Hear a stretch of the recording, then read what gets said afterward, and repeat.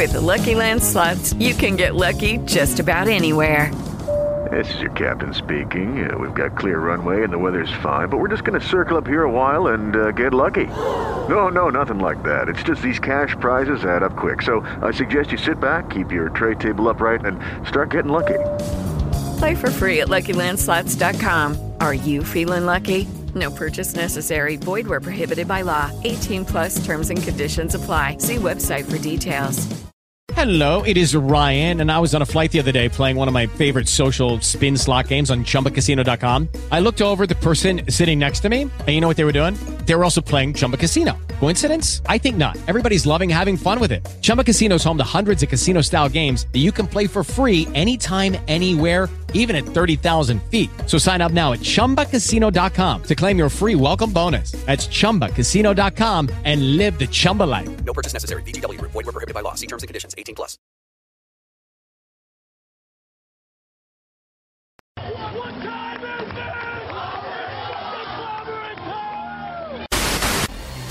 I'm here to stand up for wrestling. I am here to give the fans a voice. If you're not watching the promotion right now, you're missing out on something I think that could possibly shape the future of wrestling, and I mean this wholeheartedly, for the next 5 to 10 years. Nobody can touch me. Nobody is better than Adam Cole. This company is still existing, yet they have to do this at the 11th hour to make sure that they run these tapings. I thought TNA was going to be different, and I guess not. This is truly the Kevin Owens Show. Pentagon Jr. is the wind beneath my wings. The only thing that we get at 10 for sure, maybe at 11, is Ken Shamrock showing up. Well, let's get one thing clear. Brock Lesnar does what Brock Lesnar wants to do. And I believe that my future is already laid out for the next month. I'm doing SummerSlam against Randy Orton. And once the dust settles there, I don't know what I'm going to do yet. I've been out of this game for 5 years, people. And for me to step back into the cage, really short notice, and put a camp together, and I couldn't have done it without all the people that supported me. And I stuck to the plan. I took some good shots. I took him down. It was the wrestler versus the power hitter. He never knocked the out of me, and here I am. So, I mean, what? I'm happy.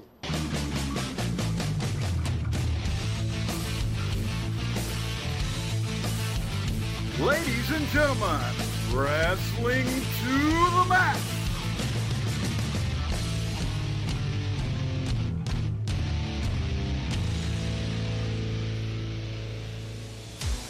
And your hosts, Gary Vaughn, Sean Garmer, and Paul Leeser.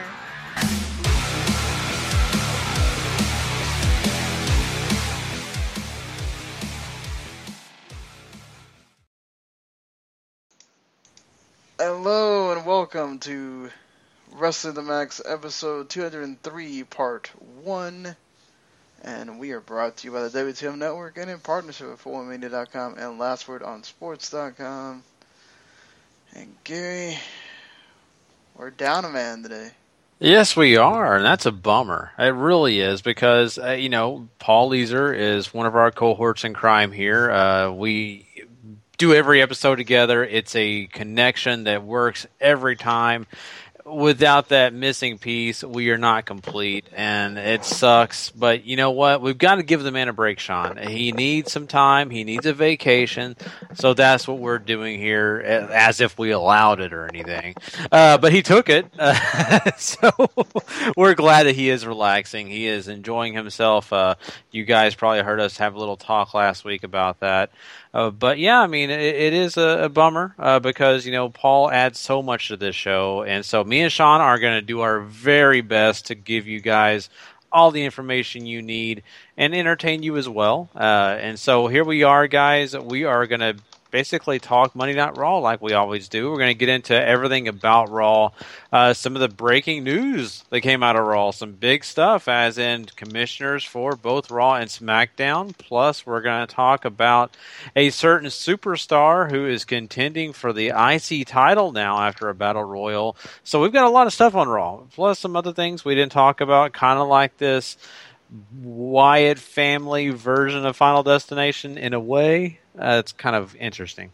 Then again, we also have some other stuff to talk about. We also have lots of quick hits to get into. Not diversity, but in a lot of different things. Like we're going to talk about the UFC 200 win for Brock Lesnar. We're going to get into that and some other stuff about UFC, like them, getting sold.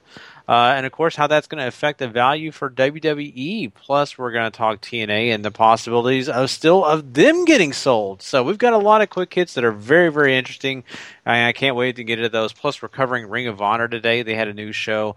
And, we can't forget we are going to do our predictions for the Cruiserweight Classic tonight. So that's an awesome thing. Now, we are hoping we can get Paul on. We are going to try to connect with him as this show goes on. Once again, he's on vacation. So if he decides, hey, I'm sorry, guys, I'm busy, or maybe he's already asleep, I don't know. But we're going to try to contact him during the show, so no worries. We're hoping we have him on. Hopefully that's a good thing, because it'd be awesome to have him on for that part of the show. But besides that, guys, that's it. That's what we're going to cover today. Sean, I know your week's been crazy. I personally have had, a lot going on this weekend just because, the weekends get filled up with all the different things you got to take care of when it comes to being at home. So done a lot of that kind of stuff. Got to watch my daughter solo today. My wife actually had a deal for her personal business that she does. So I was, at home with a kid all day, and it was kind of interesting just to try to entertain her. Whereas I usually have help. It's kind of a different situation. I kind of feel your pain now, Sean. Yeah, it's a rough thing. I did maybe get some good news that my grandma might be able to be around more. So I just changed my schedule. I think the last time I worked, so that I could be around for the when we do the SmackDown live shows.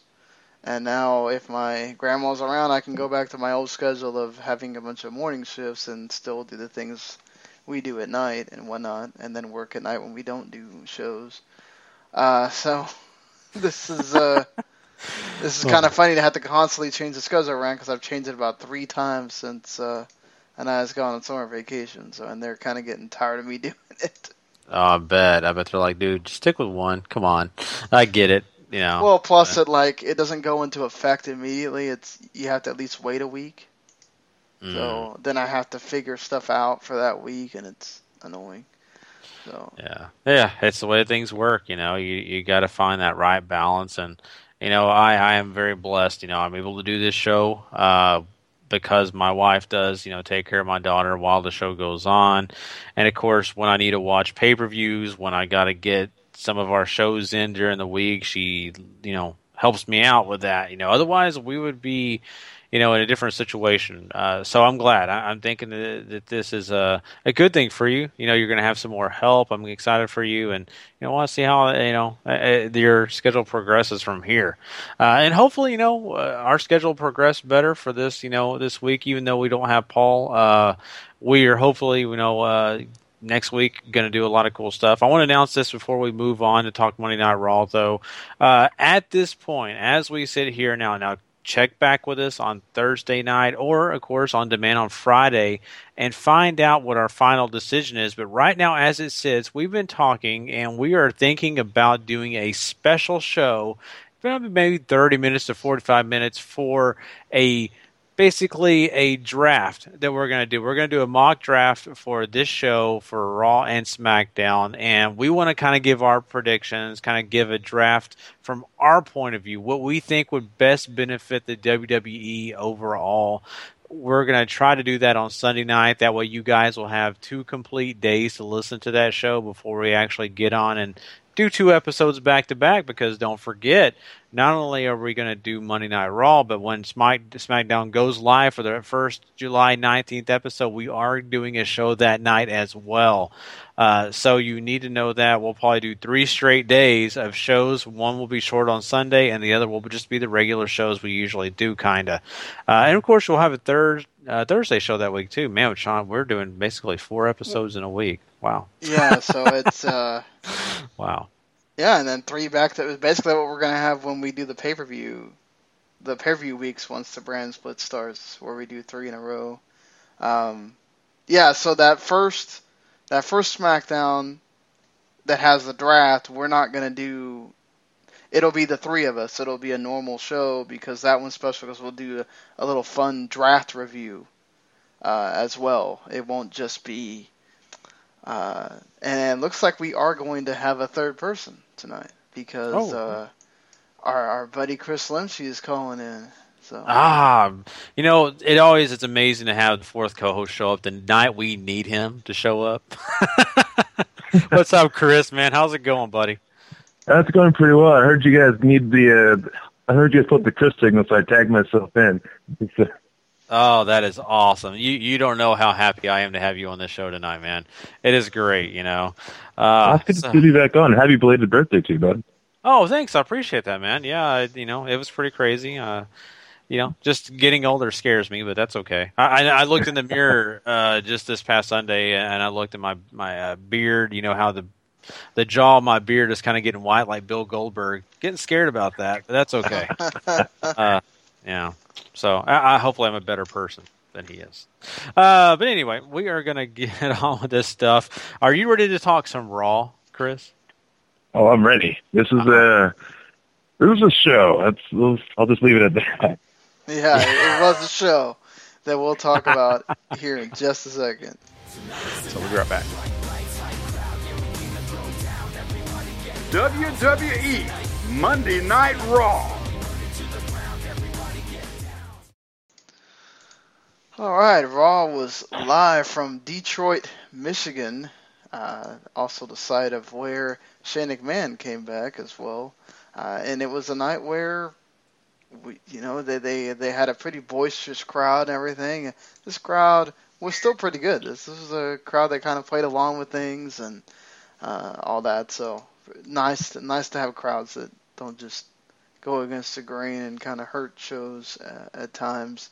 But I mean, guys, like Chris was talking about, this really felt like a show. There wasn't anything great wrestling-wise. You had the Kevin Owens Cesaro match that is always going to be good, but wrestling-wise, this was not the show to watch if you're looking for that. But you did have some interesting things happen on this show, I thought. And then you have this almost felt like that show where they had the 5-way, where they were trying to tease the 5-way, but they didn't do it. This really felt like what they did with the Vince McMahon big announcement thing as well. Basically teasing that maybe we're getting somebody else, and it doesn't wind up like that. So I think we probably should start with the biggest thing first. The thing that leaves sort of the sour taste in your mouth at the end, which is, Vince decides to make himself and the McMahon family the main event of the show, which is nothing new for the McMahons. It's kind of what they do. And they go through this whole spiel to having Shane and Stephanie, that same thing they did a long time ago at, was it Payback? Or the exact segment from Payback. Yeah, the exact segment from Payback. Just to name Shane the commissioner of SmackDown, and then to name Stephanie the commissioner of Raw. And then basically he says that there's still going to be GMs as well. So unlike what we had where Vince was sort of the all-seeing eye, and so was, at first, when you first had the draft, it was Vince and Flair. Then you had other GMs or whatever, and Vince was sort of that all-seeing eye that showed up sometimes, or whatever. Now you're having double authority figures, probably on every show going forward, even though Vince sort of made it seem like they're going to be the people that kind of come in, maybe if the GMs get a little bit out of hand or whatever. I mean, this just doesn't sound good, does it? Chris? No. First of all, them stalling that out to the end, I figured that's what they're doing that way to get the ratings up. But once that segment happened, I kept thinking, that's it? They just announced Shane and Stephanie as running both Raw and SmackDown. After this whole time of building up the draft, talk about interest, that's the announcement, it just fell flat to me. And And plus, too, having them as the COs or commissioners or whatever, and then another GM under them, it's too much. And I could kind of see it with SmackDown, because I don't think Shane would be on TV every week, because I don't know how long he's going to be around, but we know on Raw, Stephanie will be. So it's just like, again, what is the point of having that many authority figures? Yeah, Gary, I mean, like, not just that, but do you think we'll have sort of them combating each other every week, or what do you think that means? Because Vince talked about, his whole thing is, again, it's about everybody competing and everybody going against each other. He wanted, that whole thing, basically, he wants his kids to be killing each other and stuff. Do you see this where maybe it's just a ploy to have Stephanie have someone she can cut their balls off, and have Shane kind of be that guy that makes everything cool that the GM doesn't? I could definitely see that point. I really can, and maybe you do have something there, because it makes a lot of sense when it comes to being interesting amongst the authority figures. Then again, I kind of look at it also in a different way. I mean, why would Stephanie even need anyone else? Because she has her husband. She could just say, Triple H, you're technically the... Step into the world of power, loyalty, and luck. I'm gonna make him an offer he can't refuse. With family, cannolis, and spins mean everything. Now, you wanna get mixed up in the family business. Introducing The Godfather at ChumbaCasino.com. Test your luck in the shadowy world of The Godfather slot. Someday, I will call upon you to do a service for me. Play The Godfather, now at ChumbaCasino.com. Welcome to the family. VGW Group. No purchase necessary. Void where prohibited by law. See terms and conditions. 18+. With Lucky Land Slots, you can get lucky just about anywhere. Dearly beloved, we are gathered here today to... Has anyone seen the bride and groom? Sorry, we're here. We were getting lucky in the limo and we lost track of time. No, Lucky Land Casino, with cash prizes that add up quicker than a guest registry. In that case, I pronounce you lucky. Play for free at LuckyLandSlots.com. Daily bonuses are waiting. No purchase necessary. Void where prohibited by law. 18+. Terms and conditions apply. See website for details. GM, why not? And then you've got them back in power on Monday Night Raw like they once were, and it's nothing different, and they rule with an iron fist. And maybe they have people step up to them, because Triple H technically can still get in the ring, even though people may not want him to at times. Shane, on the other hand, I once again, yes, I could see it, but if he's a cool guy, isn't he going to bring back a guy that people want to see? I don't know if it's going to be a Teddy Long or anybody like that, but I could assume it would be somebody that people would want to see. I just don't imagine him bringing in somebody who is a big heel figure or someone that's going to really be against him, unless they swerve us and somebody we really are excited about becomes a heel. I would not authority. be surprised if we get some kind of swerve where it's like Vince goes, "Oh yeah, y'all are gonna pick each other as general managers or something." Okay, then then what you're saying is exactly right. If they do that, yeah, I agree. I just have a hard time believing they are going to hire somebody that works against them. Vince, yes, that makes sense. I could see them picking. Honestly, it comes like Stephanie will pick Triple H, and Shane will probably pick Daniel Bryan or something. Chris, I mean, this is the first time we've actually really heard the name Triple H at all since.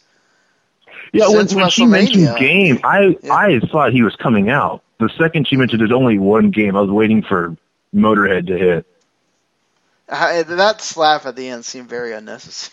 Too. Just like, oh, we got to have and Shane no-sold it too. I love the him giving her a kiss too at the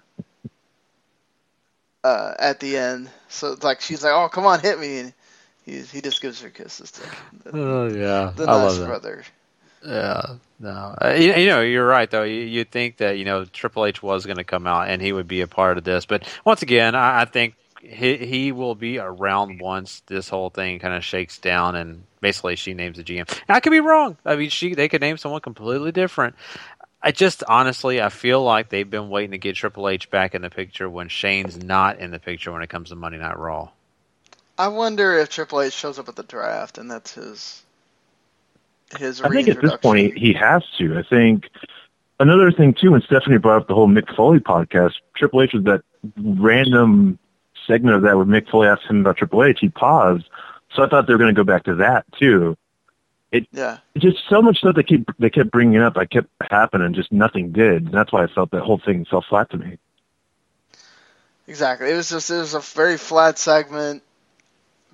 This whole show was almost a go home for what is going to be probably the biggest Raw in a long time, as far as it's the go home to what's the real show. Not only the pay-per-view on Sunday, or that Sunday, but the big draft on SmackDown the next night and all that stuff. So, I mean, this is what this felt like. And to go along with that, too, is the other sort of big segment here was the Rollins report, which was introduced earlier in the night with Seth Rollins kind of coming into a conversation between Shane and Stephanie.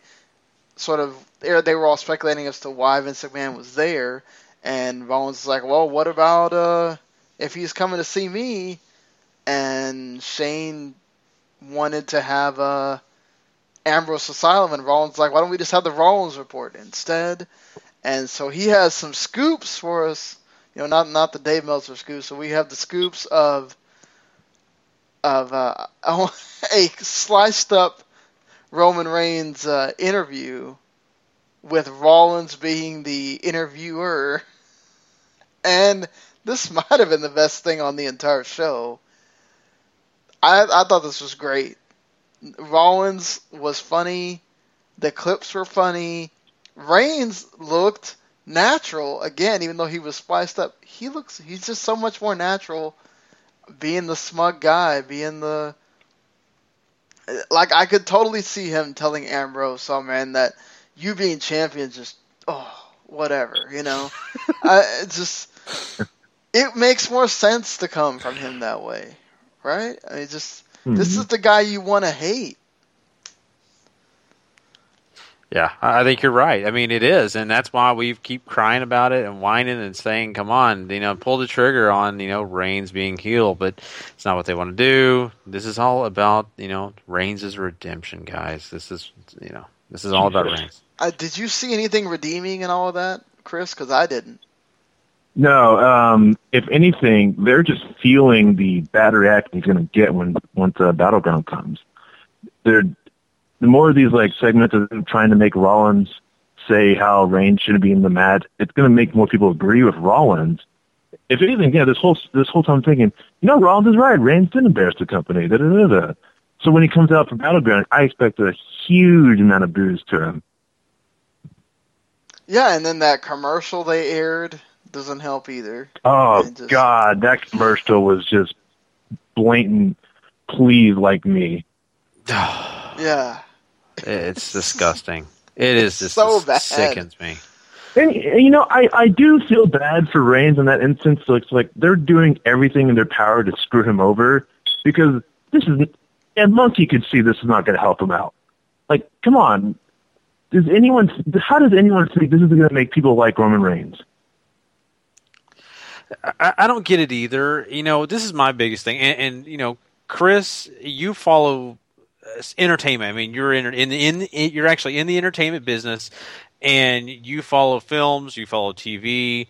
I'm imagining this new, let's just say the Star Trek movie comes out, and J.J. Abrams is, taking pictures of people, and the reviews start coming out, and they start saying, this is not such a good movie. Maybe J.J. Abrams was the wrong guy for it. And he makes a commercial for himself and says, look, guys, I can ignore all the comments and reviews that people say. When I step in front of the cameras, I know the Star Trek, this movie was amazing, no matter what you said. That makes people sick and saying, screw that movie, I'm not going to go watch that. This guy's all about it. It's almost career suicide, because, you're saying that, you're also saying, I'm not going to support anything this guy's ever going to do.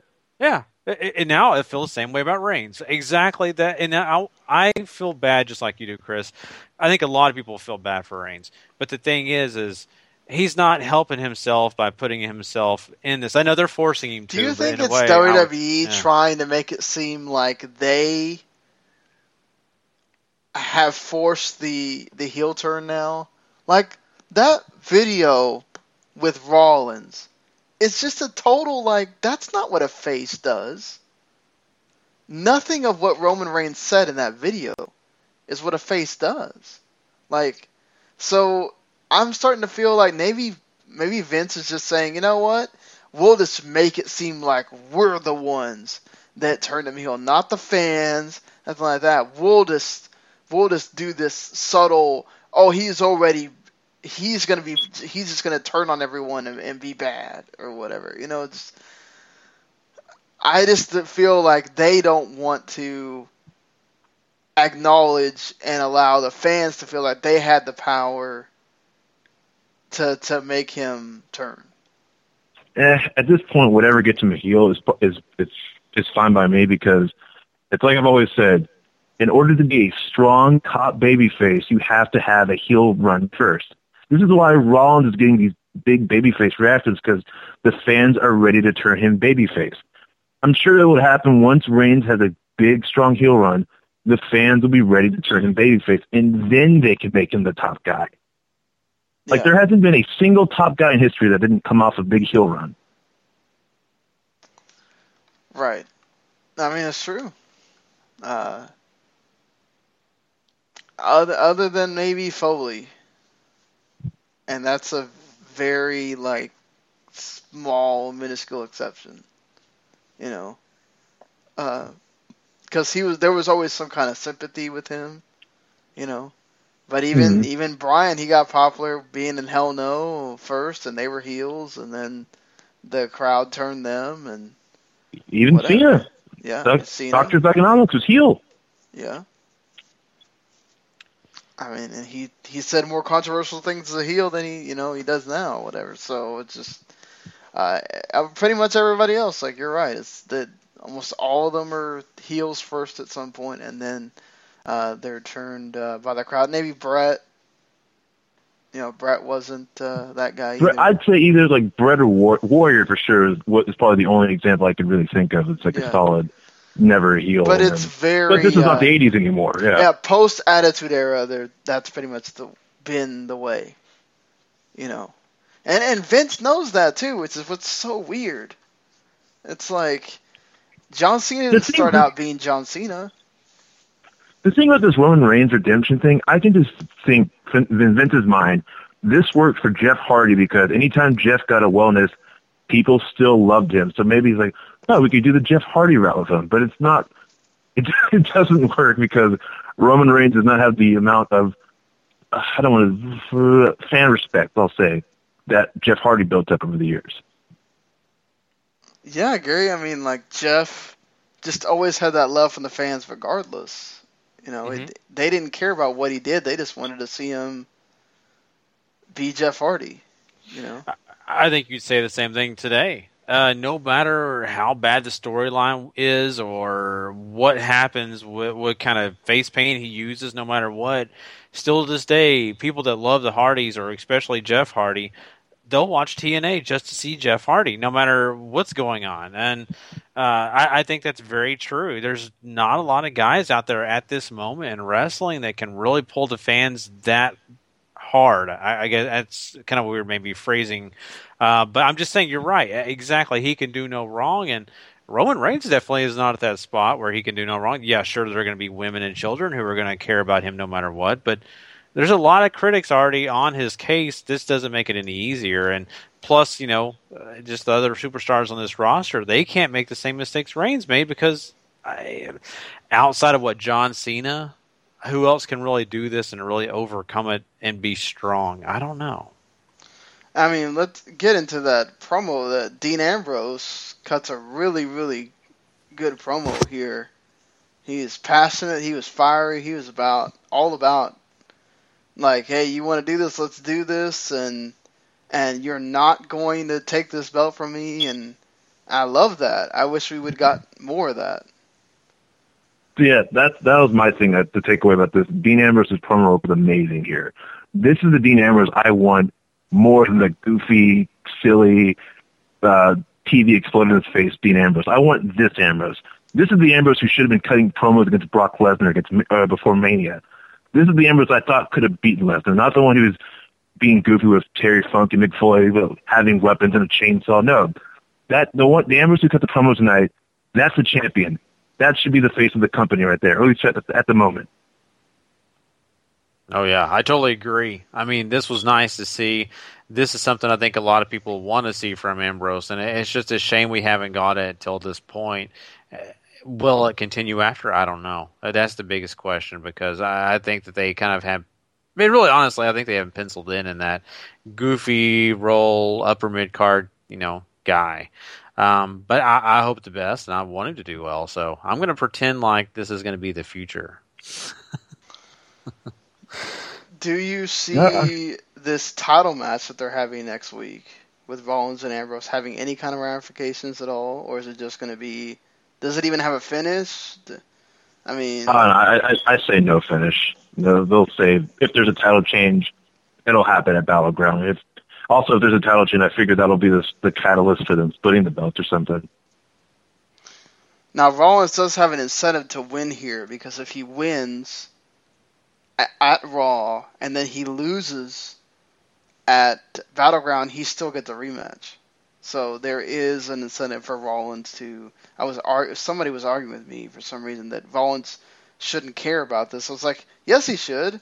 He still gets, because that match was set before the first title match, so he still gets a rematch of his own, whether he wins or loses. If he loses at Battleground. So this is a big deal for Rollins. Same thing with Ambrose. If he were to lose, he still gets a separate rematch, because that match was set separately from, an Ambrose title. He was still champion at that point when that match was set.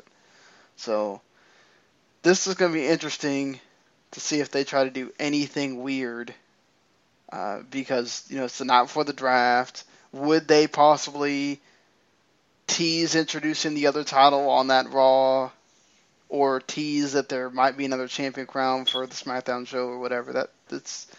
They have set that Raw up to look like it's going to be a big deal.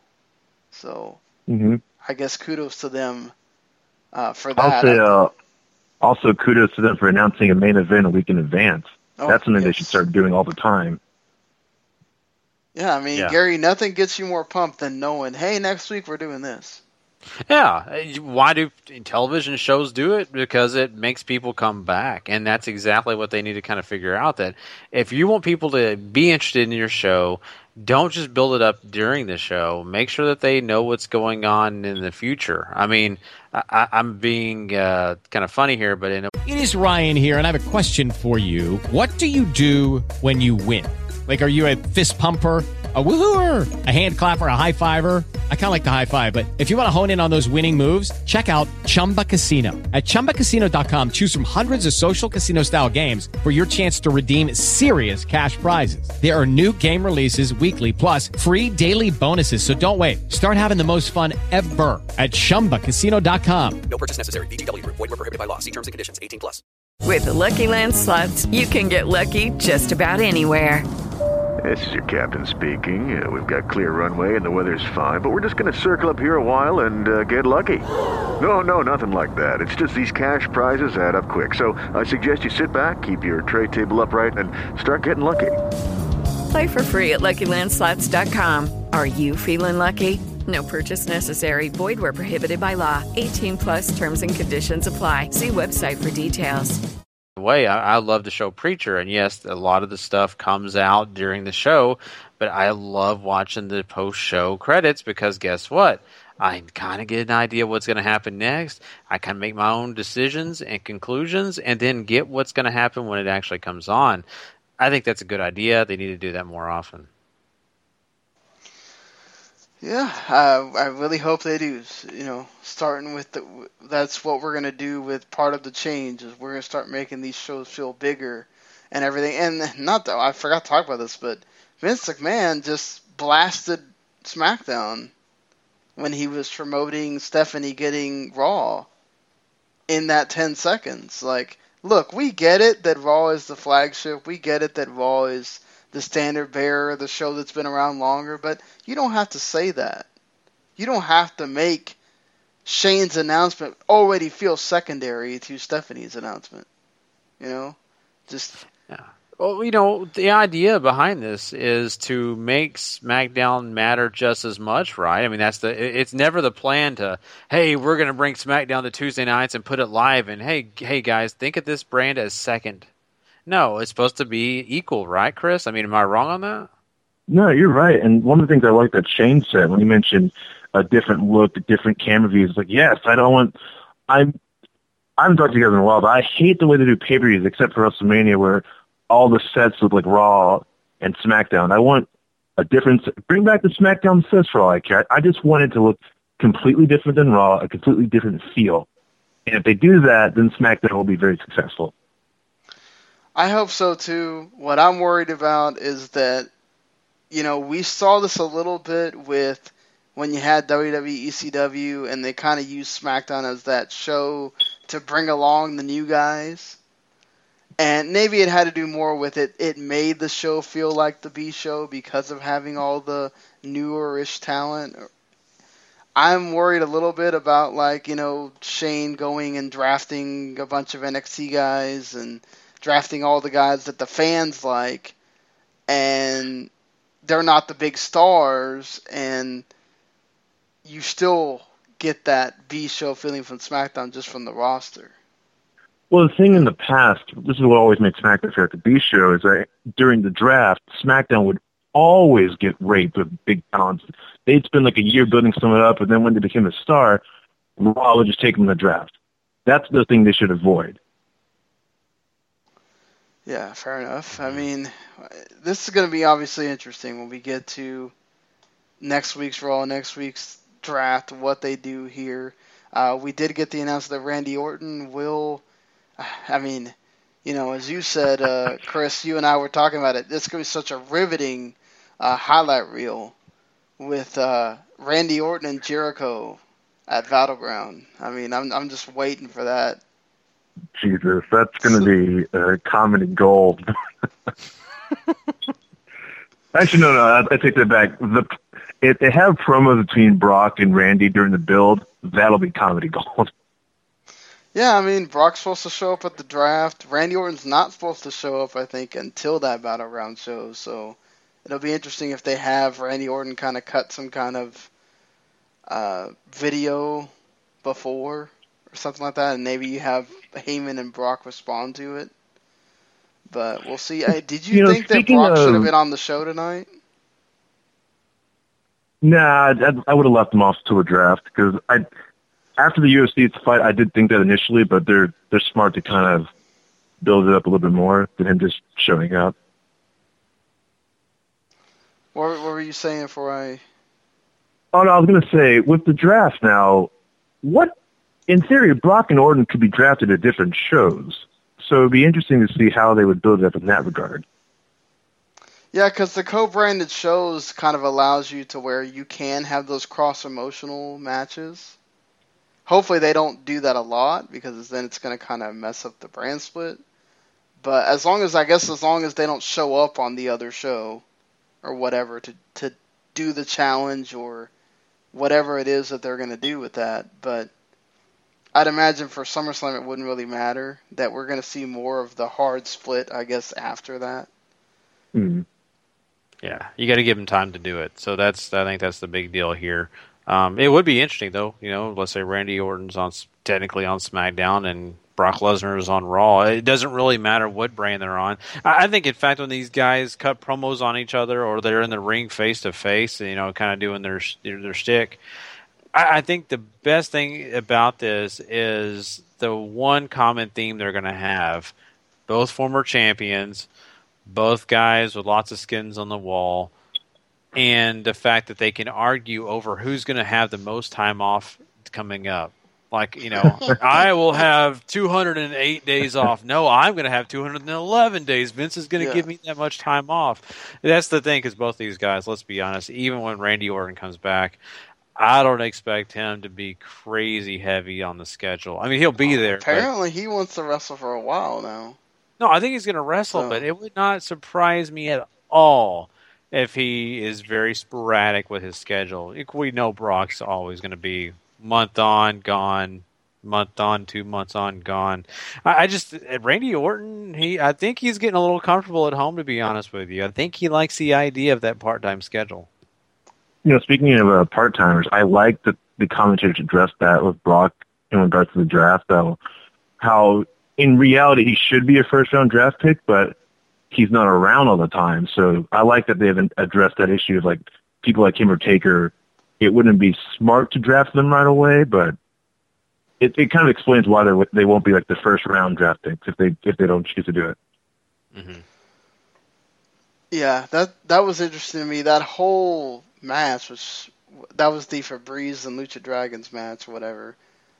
Which I did appreciate the pre-show little comedy segment that at least they did something with them to sort of make it a reason for them to be having the match. That it was a bit forced, all the draft talk they were having, although it sounded very very normal. It was like the one time JVL wasn't being JVL and he was sounding like a real person, and they were just talking about, okay, well, this is what would happen if you do a draft and what it would feel like to be drafted to the other show if you're a tag team partner or whatever, asking the Miz how he would feel if Maurice gets drafted to the other show and they don't see each other all the time, and he had to sort of come up with the line of his people were working on it. I mean, yeah, it's being pigeonholed in there, but they sort of need to talk about it. The problem is that they really needed to have some kind of official thing. I don't care if it's a press conference. That's what the Vince segment should have been. That's what he should have been explaining the rules of the draft. We couldn't. I bet they're going to do that next week on Raw, but it's just like they shouldn't have waited till the go home Raw to do that. That should have been. We should know every single detail. Well, not every single, but almost every single detail by now. But we still don't really know anything. JVL also sort of hinted at the fact, like, when he was mentioning, oh, well, you could come from NXT, or you could come from not even NXT and be drafted. And I was sort of like, wait, so are we sort of saying that NXT people are going to be allowed in this? I figured that was the plan. I figured somebody would be like, oh, I'm going to draft Finn Balor, I'm going to draft American Alpha or something like that. I always thought that was the idea. I think so too. And here's the thing. I want to go back to Chris's point that they need to have this out. I personally believe, now you don't have to name the NXT guys. You leave that to the unknown, the secret. I think that they need to have this list come out of, okay, this is our roster. These are all the people that are technically draftable. Now, are they going to separate Maurice and Miz? You would hope not, because that makes no sense. She's not actually wrestling anymore. But if they are going to allow managers to be separated, then they need to let that be known. That way we can kind of figure this out. Why even have a mock draft on your website if not everybody knows how it's going to work? Plus, with the NXT brand, I think you say each roster gets 3 choices from NXT, 5 choices. How many choices they want from the NXT brand. And then people can make up their mock drafts based on that evaluation. I don't like this at all, Chris. It just bums me out. I want to be able to mock draft like I would be if I was playing fantasy football or something. Mm-hmm. And Sean brought up too when we were talking earlier, is Rock available or is he eligible to be drafted? Because you never know when he'll show up too. Mm-hmm. Yeah, I mean, and this is the thing too. Like to your point, I think NXT. I think that's a surprise that they're just going to lay down that night on the draft. They're going to just say, now NXT is eligible or whatever. Mm-hmm. I think that's fine. I think you can use that for a big surprise. I forgot. It's in Green Bay, I think, which isn't a smarky town per se, but that's going to be a huge. I think that's going to be a huge surprise they can throw out there, and maybe the part-time thing they can sort of throw out there too. But some of these things you really you should have outlined already and in some kind of official form, not just through the announcers, but in an official form to let people sort of know we should have by now known the belt situation too. If tag teams are going to be split, or the tag team titles are going to be split too. So I mean, let's get into the actual sort of, I guess you could say, meat of this show. Chris, I mean, how do you feel about Darren Young getting to be made great for the first time by winning this Battle Royal to start the show? I mean... Well, okay, did he win? He didn't do anything to win. If they're going to make Darren Young great again, he should at least eliminated one of the final two. He just sat there and they eliminated each other. That's a great way to make somebody great again. I know. I did laugh at Backlund lifting him. I was like, holy cow. Backlund's a strong dude. I mean, he is, man. There's videos of him like doing that whole like where he holds himself up while he's going down an escalator. Like that's still pretty damn strong for his age. Yeah. This is weird too, and I don't want to get political or whatever, but considering all the stuff that's going on, like this would have been the time to, make Darren Young look a little like he's important, sort of thing. I had that same thought too after he won. It's like, well, with everything going on in the media, he is the perfect person to push in a way. Strange timing, that's for sure. Yeah, it definitely is. Yeah, it's interesting. It really is. But I think the bottom line is with Darren Young, it's not only do they want to possibly kind of push him a little bit, get him over in not only comedy, but in maybe a sneaky kind of way. You know how we saw Santino Marella win matches, things like that. Maybe he's not as comedy-filled as Santino, but with the comedy part, plus maybe some of the seriousness, Darren Young can kind of get that little push and maybe see what the fans think. I wish that they would have had him on TV before this, because that's where it just feels kind of out of nowhere. Mm-hmm. Like, they should have been on TV a month ago with Backlund on his corner. Oh, great. And this is technically his re-debut, so it just kind of came out of nowhere. Like, oh, hey, Bob Backlund's on the inside. It took me a while to find that out. And no TV entrance. Think about, I guess it would give it away. But in my personal opinion, maybe when you start Raw, you have 2 or 3 entrances, and maybe Darren Young gets to be one of them with Bob Backlund. To make it special, to make it matter, like you're saying, to make that debut matter. Right now, it's a cold start, and all of a sudden he's winning. Okay. Yeah, and not only that, too, I think I totally agree with you, Gary. I could totally see him winning by some kind of roll-up on The Miz. Like, Maurice distracts Miz on accident, and Darren wins.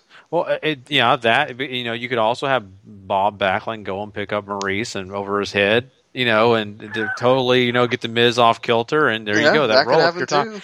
Just exactly, so. If this was the Attitude Era, Backlund putting Maurice in the chicken wing would have been worth it. Yeah. It would have happened, too. Man. It would have. And you would have seen a lot more, probably, too. So, we go from the IC title not looking too great, with Darren Young winning the way he did, to the U.S. title looking like I don't know what this is. Like, I thought it was hilarious that Rusev basically took advantage of the fact that Sheamus had already beaten the crap out of Ryder or whatever. He's being a total heel. But my lord, it makes your challenger look like a piece of crap. I mean, like, Ryder couldn't look like more of a doofus after this than they made him look here. I thought that was I agree. It was okay. No. I was just saying, I thought that was his position at the WWE. I thought that was his official, I'm a superstar / doofus. I thought that was kind of his thing, That's Mojo. Zach well. The Hype Bros get both, though. They both get... Go ahead, Chris. What were you saying? I was going to say, I agree with you, Sean, where it makes sense for Rusev as a character to say, oh, yeah, I accept the challenge now. But yeah, it makes the title and the challenger look worthless. That he gets pretty much squashed by Sheamus in a sense, and then that's your number one contender to the U.S. title. With the Lucky Land Slots, you can get lucky just about anywhere. This is your captain speaking. We've got clear runway and the weather's fine, but we're just going to circle up here a while and get lucky. No, nothing like that. It's just these cash prizes add up quick. So I suggest you sit back, keep your tray table upright, and start getting lucky. Play for free at LuckyLandSlots.com. Are you feeling lucky? No purchase necessary. Void where prohibited by law. 18 plus terms and conditions apply. See website for details. Okay, round 2. Name something that's not boring. A laundry? Ooh, a book club. Computer solitaire, huh? Ah, oh, sorry, we were looking for Chumba Casino. That's right, ChumbaCasino.com has over 100 casino-style games. Join today and play for free for your chance to redeem some serious prizes. ChumbaCasino.com. No purchase necessary. Void where prohibited by law. 18 plus terms and conditions apply. See website for details. Perfect booking. That's going to make the title great again. At that point, yeah, we'll make everything great again with this terrible booking. I mean, at that point, you should have made it another number one contender spot, and then you have Sheamus just whoop Ryder. And then, it's a heel versus heel, but you have Sheamus against Rusev. See, that's the thing I didn't like. Sheamus just walks away like, okay, he just beat the guy that he's going to challenge for the belt. He should be like, I want a shot, fella, or I don't know, something. The whole thing just kind of fell flat. Another thing that fell flat to me. Yeah, Gary, it almost felt like, did we just have the League of Nations sort of reunite half-assed or something for one night or something? I was just like, why? It almost seems like Sheamus is doing this as a favor, and then he doesn't even try to cash in on that favor. They need to point out that it's a favor. If not, my only thought process is he's getting picked on by two guys, and really, two guys don't hold the U.S. title. So it makes not a lot of sense to me. And unless you're going to do a tag team thing, once again, doesn't make a lot of sense. So I didn't appreciate it, really. I thought Sheamus should have, maybe got back in the ring and attacked Rusev just to say, hey, I'll let you beat him up. Now, what's like you guys are saying, where's my shot? It's awfully weird for a guy like Sheamus, a guy that kind of views gold as something that's important because that's what they told us in the past that he did. In the past, that's what he cared about. All of a sudden, now he's just completely happy just being a regular superstar with a casting credit for Ninja Turtles. I mean, come on.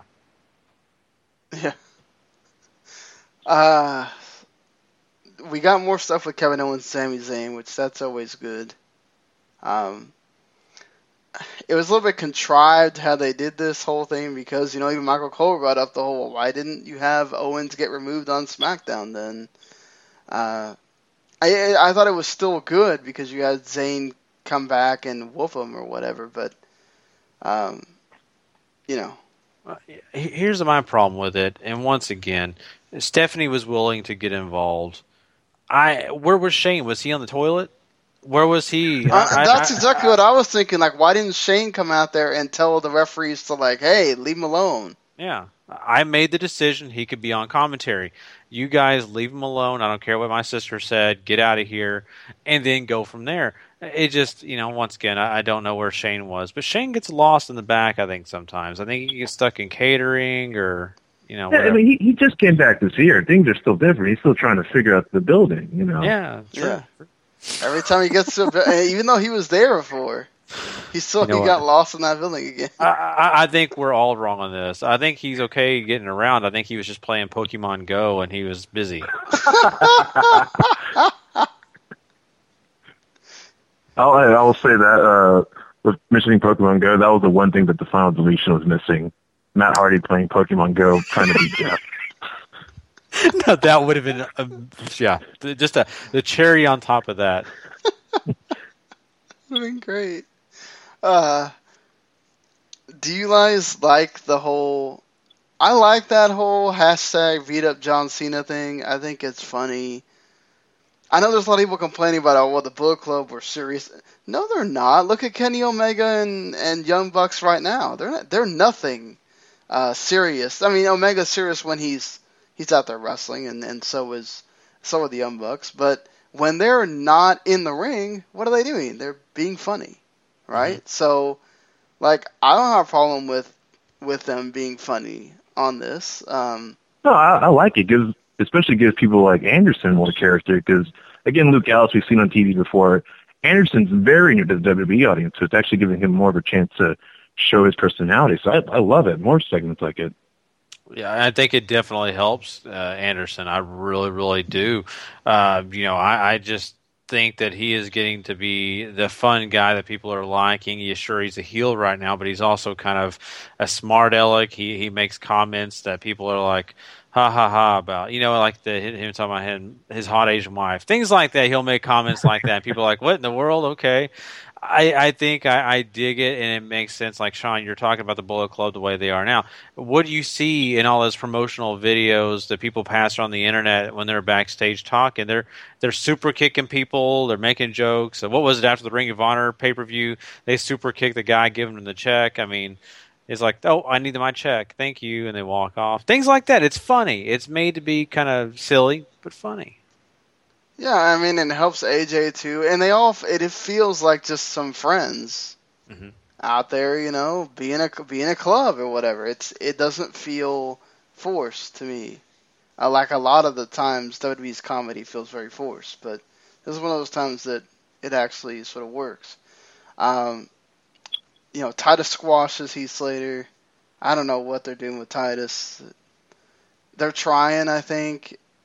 And it just seems like they really don't have a plan for him. It just maybe they're just trying to convince him to resign instead of leaving. But you think you'd give him a title or something, right, Chris? I mean, yeah. I mean, I like Titus, but I don't want him as a champion right now. Yeah.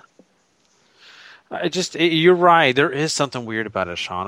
I can't really place my finger on it, but the redemption of Titus O'Neil is just so there, but in a way it doesn't feel as important as I think it really should. I've been behind this guy for a while. I really like Titus O'Neil. I think he's a great athlete. I think that he could really be at least an upper card, mid-carder. I think that he's a guy that has a lot of ability, but at the same time, I just don't know it's coming off very well when we're watching him win these matches. You don't have a reason to care about Titus. Yeah, it just doesn't translate. Like, well, yeah, exactly. There's no reason to really care about him. And it's a shame, too. Like you said, Gary, he's a tremendous upside, and also is a good spokesperson for the company as well. So he's the kind of guy you want to be pushing, but there's just something lost in translation with him. They're trying to make you care about him when it comes to his kids. But guess what? His kids were only on the show, once or twice? Outside of that, they're not a part of the show. So you can't tell us about something to get us to care about something that's not in front of our face on a semi-regular basis. So sure, people can make They fun. tried hard with Rusev. It was just, you always knew Titus wasn't winning. So Yeah, that's exactly all the problem. You just knew that he's just going to be fed to Rusev. Yeah, true. Very true. And then we have this, I don't know why they gave it about 12, 13 minutes, but Sasha Banks and Dana Brooke, man, they sent them out there to die a death, and Sasha tried. I don't understand why we had to have Sasha go 12 minutes with somebody that obviously cannot wrestle very well. Just, I mean, there's times where Dana Brooke just looks like she has no idea what she is doing. Yeah, no, I agree with that. They need to demote her back down to NXT. She was called up way too soon. I mean, like I said last week, I don't mind her being Charlotte's second and being out there cheering for Charlotte and all that stuff, but she doesn't need to wrestle, and especially not 12-minute matches, and then on SmackDown you're going to do it again. And guess what they're probably going to do? They're probably going to make her wrestle Dana Brooke on Battleground. Yeah, so that you don't blow the Charlotte, unless they do Charlotte Sasha, but they blow it really early and then save the big match for SummerSlam. But, like, they're trying to milk this so bad, and Oof, it is not working out, and you're maybe right. They will put this off probably at the pay-per-view, but it's just a bummer because once again, what are people going to say? Oh, okay, the women's match, bathroom break, because that's what this is going to be. No matter who is in it, with Dana Brooke involved, we already know it's not going to be that great. And I hate that. I really do, because I think that, on down the line, when she has more training, has her feet settled, I think she has something to offer this company, but at this time, at this moment, you guys have just been right about it. Too Green was brought up way too early. Now I'm starting to question how her and Emma would have worked together. How really would that have worked? That's what I was always trying to figure out too. Like, what was the original plan for Emma? Because maybe Emma and maybe all three of them would have been a unit. That would have probably made more sense. And Dana could have just been their manager in a sense and just not wrestle 12-minute matches, but just stand there in the corner. Yeah, exactly. And, I've been talking about this, and I've kind of made it I think it was a week or two ago, Chris. I said this. If you watch TNA, you see Cherry Bomb is actually playing basically the manager or something. What do you want to call it? I don't know. She's basically the spokesperson. Instead of actually being in the ring, she's more of a spokesperson, even though everybody knows she can get in the ring and take care of business. I think maybe Dana Brooke needs to go to that role and just say, hey, you can wrestle on Superstars, but on this episode of Raw, sorry, you were just a mouthpiece. I know Charlotte doesn't need it, but guess what? She had Rick with her, and Rick at times would talk. So just give Dana Brooke that opportunity. Just have her kind of go on there and just brag on Charlotte. Charlotte can talk 50-50 with her. I don't care, but just give her a different role until she is ready to do this. Exactly, yeah. Or what they could have done is they could have just had Sasha against, like, Naomi or somebody that had Charlotte and Dana on commentary instead of this. And that could have gone 12 minutes and not died a death. Mm-hmm. Yeah, I don't know. I'm concerned, man, because we were talking so many great things about the women's division. Now we're just kind of it is nowhere now almost. It's like we're back to square one in a sense. With better talent. We're back at square one with better talent. Yeah, exactly. It's we'll have to again. This is something where we've heard about. They might be bringing up Alexa Bliss or Nia Jax or whatever from NXT to let's fill this back up with some better wrestlers. Let's see if that happens. I want to ask Chris that question. We also got Nikki Bella on the way back too. Don't forget about that. Hey, but she is a goddess compared to Dana Brooke in the ring. Oh yeah, Queen of Strong Style. Yeah. I want to ask Chris the question before we move on. And I got to ask you, man. We've been, on every time we cover NXT, we kind of talk about this NXT women's division. Who do you think really is ready right now at this moment? I think you would say Bayley, but outside of Bayley, who do you think? Honestly, just Bayley. I wouldn't take away Asuka yet because if you take away her, the whole thing kind of crumbles because she's obviously going to be the new face of the division there. Just Bayley. Alexa Bliss maybe, but yeah, Bayley would be my only pick. Or if you really want to go with Eva Marie, just for the hell of it. See, Eva. Eva's already on the main roster, so. Is she? I mean, yeah, it feels like sometimes she is, and sometimes she's back in NXT. She's doing house shows and stuff with them. I mean, it's just. I think they just have her go up and down wherever so she can just get the most work, but I think she's main roster. Now, like Lana will go down to NXT because they really don't want people to know that she's learning how to wrestle right now. But that's a different story, I think. It's weird they just haven't even talked about Eva Marie at all, but yeah, I guess her name, just like Paige's, will come back up in the draft. I wouldn't bring up Nia Jax yet. I still think that's way too soon. Yeah. I agree. I was, on board with that for 30 seconds, and then I started really thinking about it. I'm completely wrong. I think that there's potential there. Let me ask you this: what would you do with like a Nia Jax or Alexa Bliss? Because I can already see Bayley's call up. Say Sasha wins at SummerSlam. The next night Raw is in Brooklyn. If they're both drafted to Raw, you have Bayley come up there and oh hey, last year in the same building I beat you for the NXT title, and then you just kind of build off from there. But with Alexa Bliss and Nia Jax, how would you incorporate them up to the main roster? Well, Nia Jax, I think you can just kind of. She's big. She's basically the what they didn't get with Awesome Kong. So you just introduce her, and she's supposed to get the audience. Would you align her with anybody, or? I mean, you could. I mean, that's who Charlotte should have as as a So yeah, that would make person, sense like, if she gets like a big heavy for her second. Yeah, I mean, that's who Charlotte should have had if you're going to do that, because you could have had Charlotte. I mean, you could have had Nia Jax learning with some of the other divas on the house shows and stuff, and you don't have her wrestle until you feel comfortable. But Well, yeah, like in that scenario, Dana debuted as Charlotte's partner during her match with Natalya. Imagine if it was Nia Jax, 2 months in Natalya, and she'd be ready to go. yeah, exactly. And then Nia's not terrible. She's still got some kinks to work out or whatever, but she can learn the menacing part and be there and just being that figure that she is. She can, scare people. And now Alexa Bliss is different because she's small and she just had to be, I don't know what you do. This is where you have to see what they're going to do with the women's title. If they have a tournament for another title, if they introduce a women's tag title or something. O'Reilly. You need parts? O'Reilly Auto Parts has parts.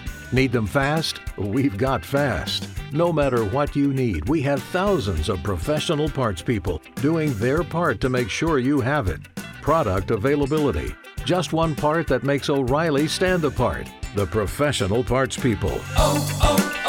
O'Reilly Auto Parts.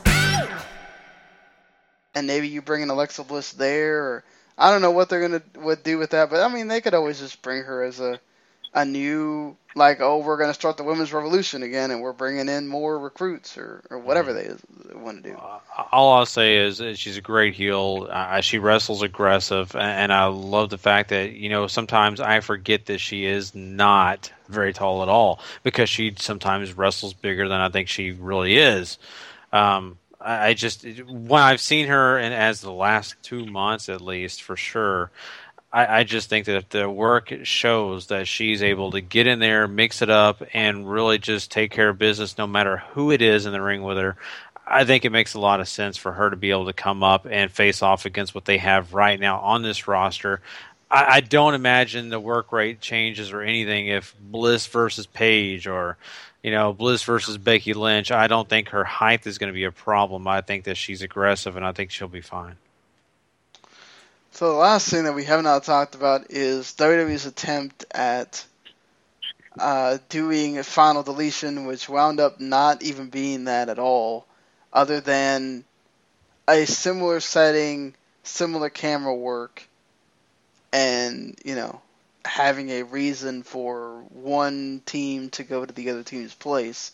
It's wound up just being a big-ass brawl, and I was just glad I didn't have a seizure, because there was so much flickering stuff going on. Too many jump cuts. Yeah, way too many jump cuts. I think they were trying to scare the audience watching instead of scaring the New Day, and I don't understand why the New Day weren't laid out in this. Like, the Wyatts thought should that have they'd been be beating the crap abducting out of them. Xavier. I thought that it'd end with like them taking Xavier off to an unknown area or something like that. But no, they just had the standoff, the fireflies flickered, and then it just cut off. I was like, I really didn't understand what I just watched. Mm-hmm. Yeah, that it is just exactly felt like, Well, my thing was, what was the point? Really, at the end of the day, what was the point? Just to have a segment that was similar to the final deletion, to have a segment that brought us finally to the Wyatt compound. Once again, though, you don't really know what the Wyatt compound's about still, because we're introduced to it, right? They didn't walk past any certain place. Yeah, we just saw a truck and a field, and that was it. So, I mean, are Also, these guys homeless? they were trying to kill the New Day, too. Bray had an axe, and he swung it at Xavier. Mm-hmm. Yeah. Matt Hardy was trying to kill his brother. So, In a weird way that I don't understand how I'm going to say this, that made more sense than this. It did. Yes. No, it had, but you know why? Because you got to see more. They were hiding a ton of stuff on this. All those jump cuts, usually when movies do that, when you see it in horror films, they're hiding things that they can't do, they can't produce, or they want to leave it to your own imagination what happened. But I think that's what it is. They were trying to leave it more to your imagination because they were a PG product and they have certain things they can't do. It was more about, oh God, it's why it's being scary. Think about what they could be doing and all this stuff. And it's like, oh man, if only this was like during the Ruthless Aggression era where y'all went all out on stuff like this. Mm-hmm. Like, my God, what they could have done. Oh man, they making people squeal like a pig or something. Yeah, right? Exactly. Like, God, they just such a missed opportunity here. Definitely, and it is kind of sad. But, I think at the end of the day, maybe they kind of come back with something that's different than this and make us happy maybe next Raw. Maybe next week on Raw they'll find a way that the Wyatt family shows up in the New Day's place. Where's the New Day go? I don't know.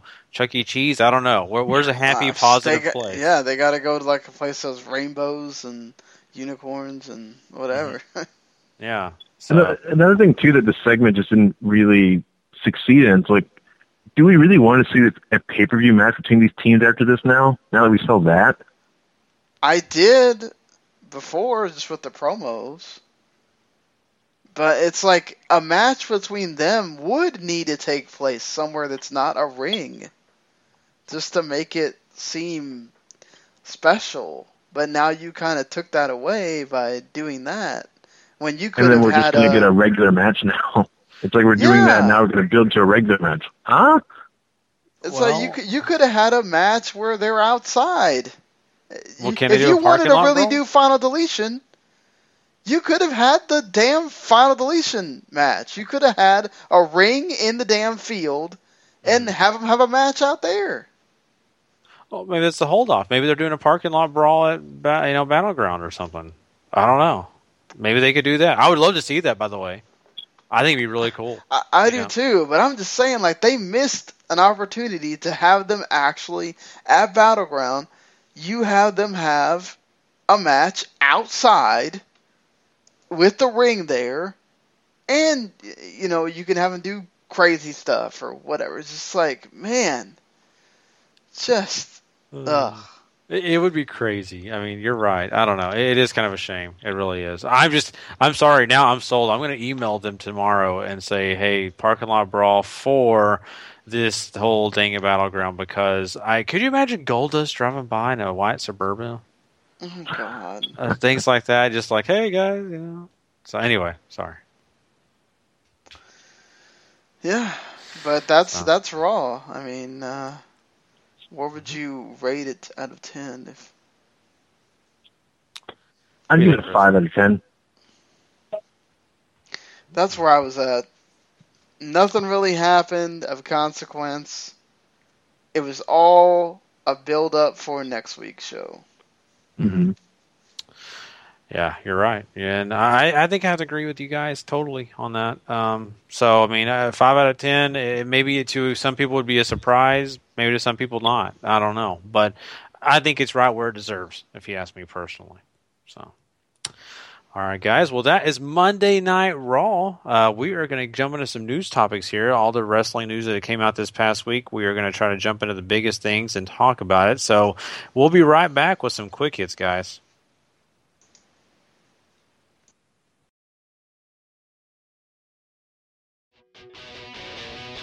It's time for wrestling news. Quick hits.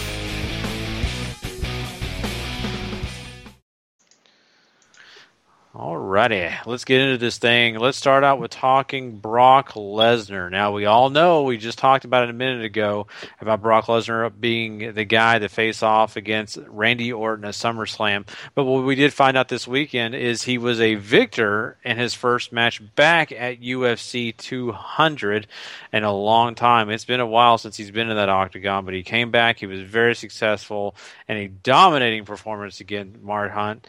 I thought that was great to see, at least because of the fact that, it got WWE some, smiles at least. I was kind of concerned going in because we all knew there could be some consequences, or maybe not, but it would just not have looked so great with Lesnar losing. So with him being so dominant, this definitely helps SummerSlam. It helps the WWE. But I just want to know what you guys thought about it. What did you think about this big match in the Octagon for Brock Lesnar? Well, I love that he won. Again, it's a huge win for WWE. I was going into it, I did think he was going to lose because I've seen videos of Mark Hunt, but Lesnar is one hell of an athlete, and he got the decision, which is good for WWE and good for SummerSlam. The only thing I was expecting, I was kind of hoping that they at least show Orton or have Orton and his wife in the crowd so they could like pan over to him like, and that's Randy Orton who will face Brock Lesnar at SummerSlam in August. But at least we got a video package, so I think that works too. Yeah, it wasn't the greatest video package or whatever, but they got one.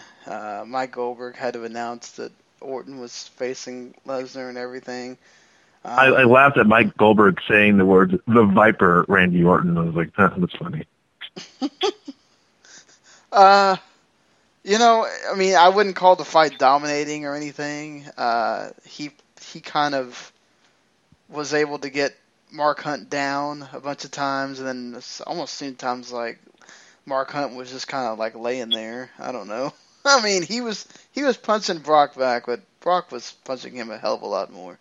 Well, Brock was smart because once Mark Hunt gets that right hand on you, it's pretty much from what I've seen in the videos, it's done. So he was very smart to kind of he wasn't trying to get too close to him. So I did appreciate Brock doing that. Yeah, he kind of just put his weight on him. It was like, okay, you're gonna have to try to get me off you. And Mark Hunt was like, yeah, I'm not doing this. I mean, this is good for Brock. This is great for WWE. Because they were obviously promoting it the next night on Raw, even though they did not promote this at all on TV until then. Do you think that Brock fights again? What do you think, Chris? I mean, I think it's definitely a situation where the WWE's going to have to deal with. I think he should, but do you think Vince McMahon will take the risk of him wrestling again or fighting again? You know what? I don't think it hurts him at all. I think if he keeps winning and he loses, even if it's by knockout or whatever, say he wins like 3 or 4 and then he loses, whether he gets the title or not, he still came back and proved that he's still damn good. I mean, everybody's going to lose. No, I agree with that. If anything, this is if he fights like the next 5 times and he loses all those 5 times, it'd still be okay. He had to win against Mark Hunt, and that's the one that mattered. So I mean, it's good that he won that one. But I'm saying if it's worse to gamble if say he fights and then a month later he has to wrestle at SummerSlam, because he could still potentially always get seriously hurt doing it. I agree with you. They should have him fight, but not have his next appearance till later, not a month after. Right. I think SummerSlam was just one of those it's such a big pay-per-view they had to, and they probably had confidence that he would beat Mark Hunt without much problems, or at least that's the way Vince was made to look like he would. I think from now after Mark Hunt, you've got some serious challengers now. You have to worry about that.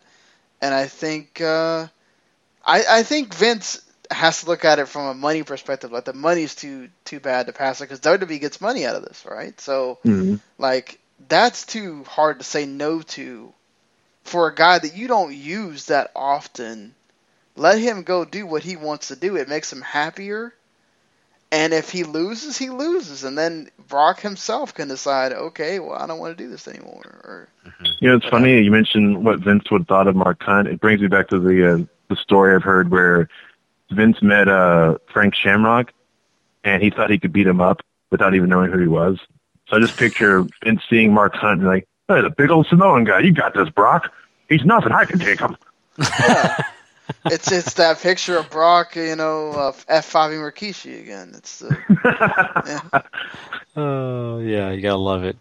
No, I mean, I see where you guys are coming from. I think Brock Lesnar is gonna want to get in the Octagon again, and I think he's gonna basically let it be known. He looked so happy during that post-match, everything. Just Yeah. Well, you heard him say it himself. I'm so happy. And man, Sable just doesn't look like she ages at all. Yeah. Even though she's always kind of looked older to me, I've always thought she kind of had to. But not that she's, ugly or anything. I'm just saying just looked older, like very mature. Right. But yeah, you're right. There's not any time difference in when it comes to picture maybe back in the 90s and now. Wow. Still. Even when she like from when she came back in 2003, like she doesn't look any different. It's just like, wow. Totally. When we're talking about, Brock Lesnar, though, we got to talk about the fact that, the UFC needed him a little bit, but that also meant that they had some other big news coming up.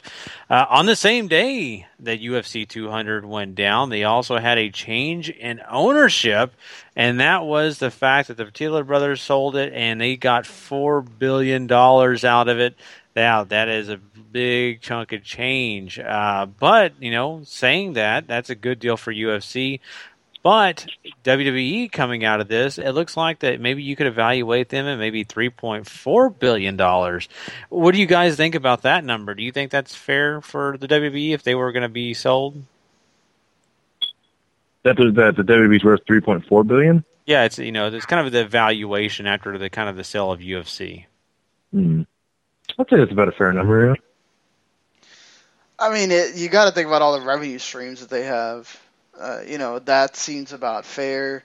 I think before the sale they were saying that they weren't even close. I think at the most was like WWE's $2 billion, but I think it's the whole like that live stuff. Everybody watches. You watch Raw live. You watch I think they get like 90% of their viewers is Raw live. So. That's the thing is their shows, even though they're TV shows, are still seen as sort of comparable to sporting events, and so that bulks up their price. And then they also have the live events, and they have all the TV and everything. So all the revenue streams from other countries, they're a global brand, just like UFC. So to me, I think this is that works. Yeah. Well, let me ask you this: how much did they say TNA was worth? Oh boy. What? Yeah. $10? $9.99. Just purchase it. $9.99. You're good. That's a good question, Chris. And you bring us to our next point. There have been rumors still circulating that it is getting closer and closer to TNA being sold. That's right. It hasn't gone away, guys. Airlux has been a company that has been circling those wagons for quite a while now, but we've also got another unknown suitor to buy the company. I'm really curious what you guys think about this because we've heard this before over and over again, but as we see, the TNA keeps signing their stars, and they're signing to exclusive deals on purpose. They're doing this so that they can keep them a part of their company as assets to sell with the company. I even, kind of think that a guy like Moose, who's still in the free agent market, could be a guy that they could go pick up and add to that assets to make it more valuable at the end of the day. What do you think, Chris? What do you think is going to go down here? And, what do you think about these exclusive contracts? I just want to know who's paying these contracts. Is it like we've heard stories about the wrestlers not getting their pay on time.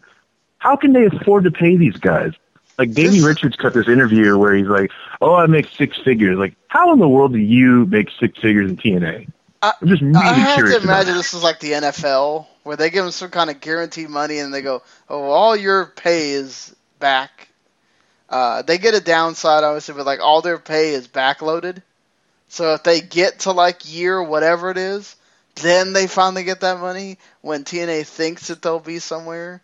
Like, I cannot believe they get it all up front because like I don't know what they're paying the contracts. Like, I'd say Billy Corgan doesn't have that much money. I mean, I think that the talent contracts are not the problem. It's just like apparently when they have to make the big payment for the taping the shows because it all comes in one big lump sum instead of like by the week or by the 2 weeks or however it is that the wrestlers get paid. That's such a big amount at one time that they don't have that much. So, it becomes a bigger deal. Because, I mean, at least this time we haven't heard about the wrestlers not getting paid or the production people not getting paid or whatever. But this is still, it's so weird with TNA. eventually they're going to get sold. But can't we just convince Vince McMahon to just buy it already at this point? I mean, come on. Well, you could add so much to the network. Yeah, I mean, if I'm Dixie, like, freaking sell them the tape library. You know, at least of before it was called Impact Wrestling or whatever. And then, you know, you do what you want with the rest of the company, because I can't see Dixie selling it where she knows she's not going to be on TV anymore. Yeah. That's the biggest problem. And I think Dixie could be Stephanie's choice for general manager. There you go. Oh, can you imagine that? Man, with the jaws dropped. And not only that, you know, about 75% of the WB audience go, "Who is this? Who is this?" They go, it'll be the equivalent of Eric Bischoff and Vince hugging Dixie and Stephanie. Hey, also on the draft, they win the announcer GMs. There you go. History can play out again. Oh boy, could you imagine Vince backstage with Dixie Carter? He's like, "So, how would you think about them grapefruits?" You know. No, I could just imagine Vince just asking her a question and her being like, "What? That happens? Okay." This is how you run a show? Oh, this is odd. So yeah, it's interesting. You know, once again, we'll follow this TNA news. A lot of this is speculation. Once again, we've been talking about this for a long time. Let's switch gears, though. Let's switch gears to something I think we're all excited about, and it's something that's pretty big. Let's talk about the fact that the Battle of Los Angeles, that's right, PWG's big show, is coming, and it's coming soon, and we have the full lineup for you guys. We've got a lot of big names on this list, about 24 of them. Sean, do we want to name them all, or just... Wait, so we, you know, did we skip on Moose? We talked about Moose. You can go back into Moose if you want to talk about him. I put him all in. You know, the thing with Moose is, I mean, take the money, dude. I don't know.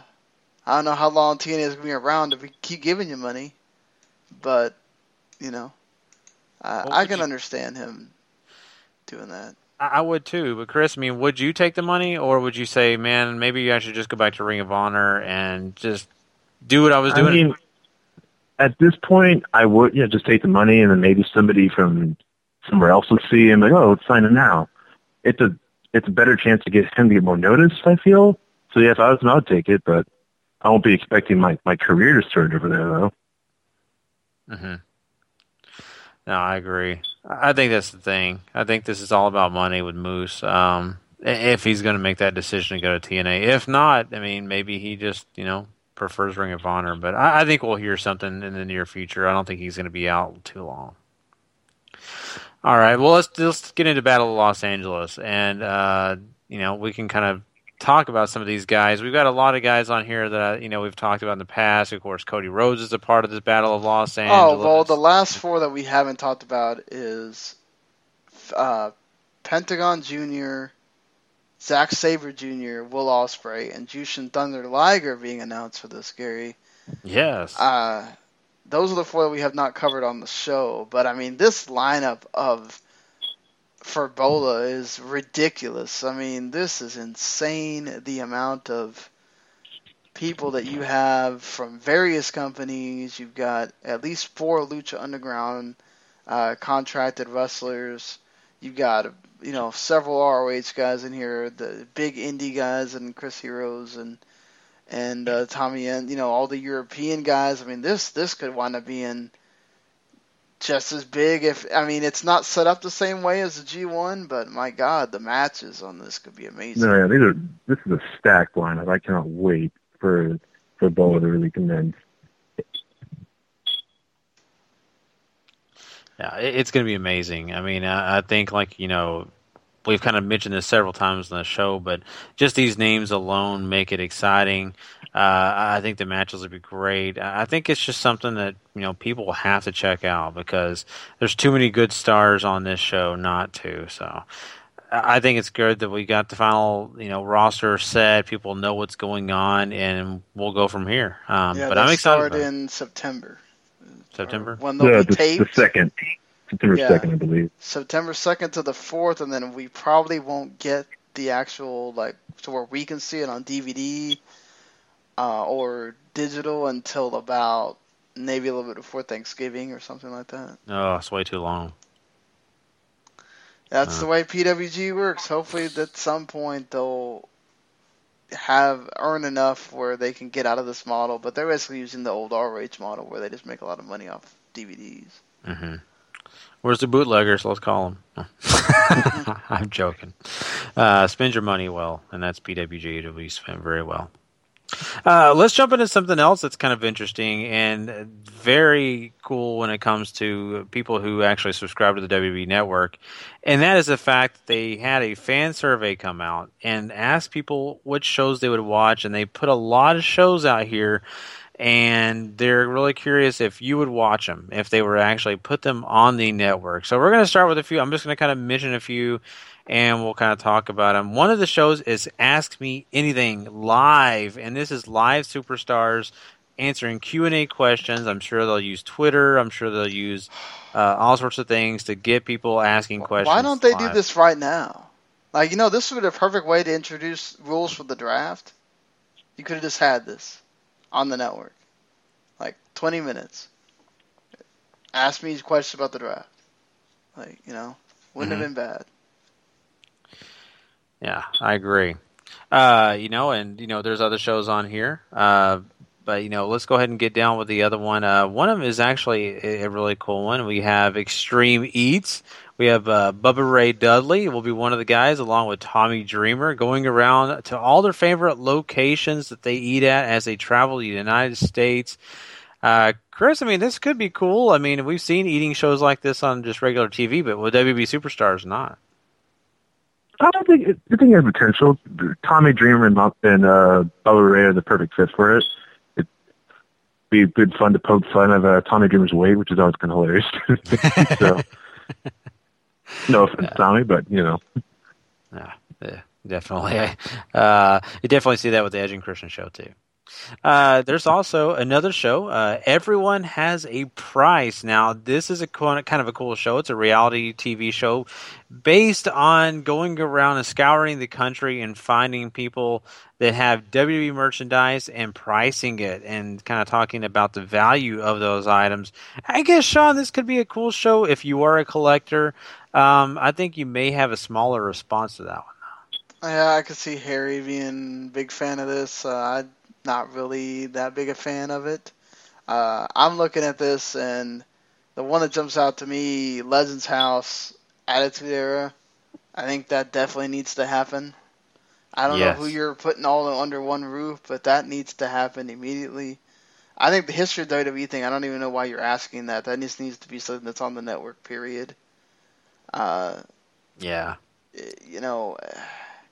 What about 50 states, 50 dates? This is kind of cool. An eligible WWE bachelor is going to go and, check out women in different states. That could be I could see Dolph Ziggler so doing this. I would have said if Ryback was still around, this could be the perfect thing for Ryback. His Tinder account got exposed for a little bit, too. So, it's already out there. Man, that would be amazing.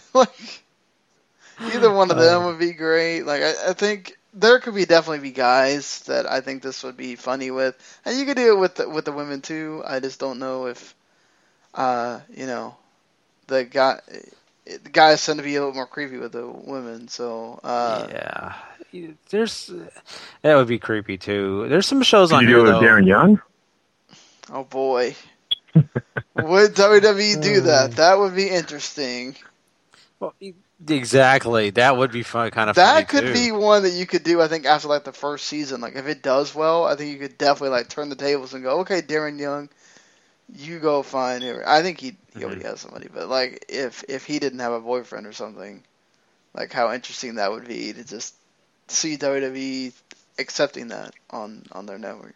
Exactly. And talking about this, we're talking about shows that are also not just geared towards men, because if you look at it, that show would really be, let's be honest, a female demographic would be really big into that show. Exactly. Another show would be Miz and Miss, which of course, Miz and Maurice, and following their lives and everything that they do. Another gender-centered show would be Goldberg's Garage for all those musclehead guys who love cars, So Have they really talked to Goldberg about this? Like, or are they just throwing stuff out there? I think they're throwing stuff out. I think Goldberg's already done Whatever happened to the Steve Blackman? That's what I wanted. Thing. Like, man, Steve Blackman being a bounty hunter for real. Like, oh my goodness, I love that. Yeah, they definitely need to go back to that. But maybe they didn't want to do it because it wasn't Vince's idea.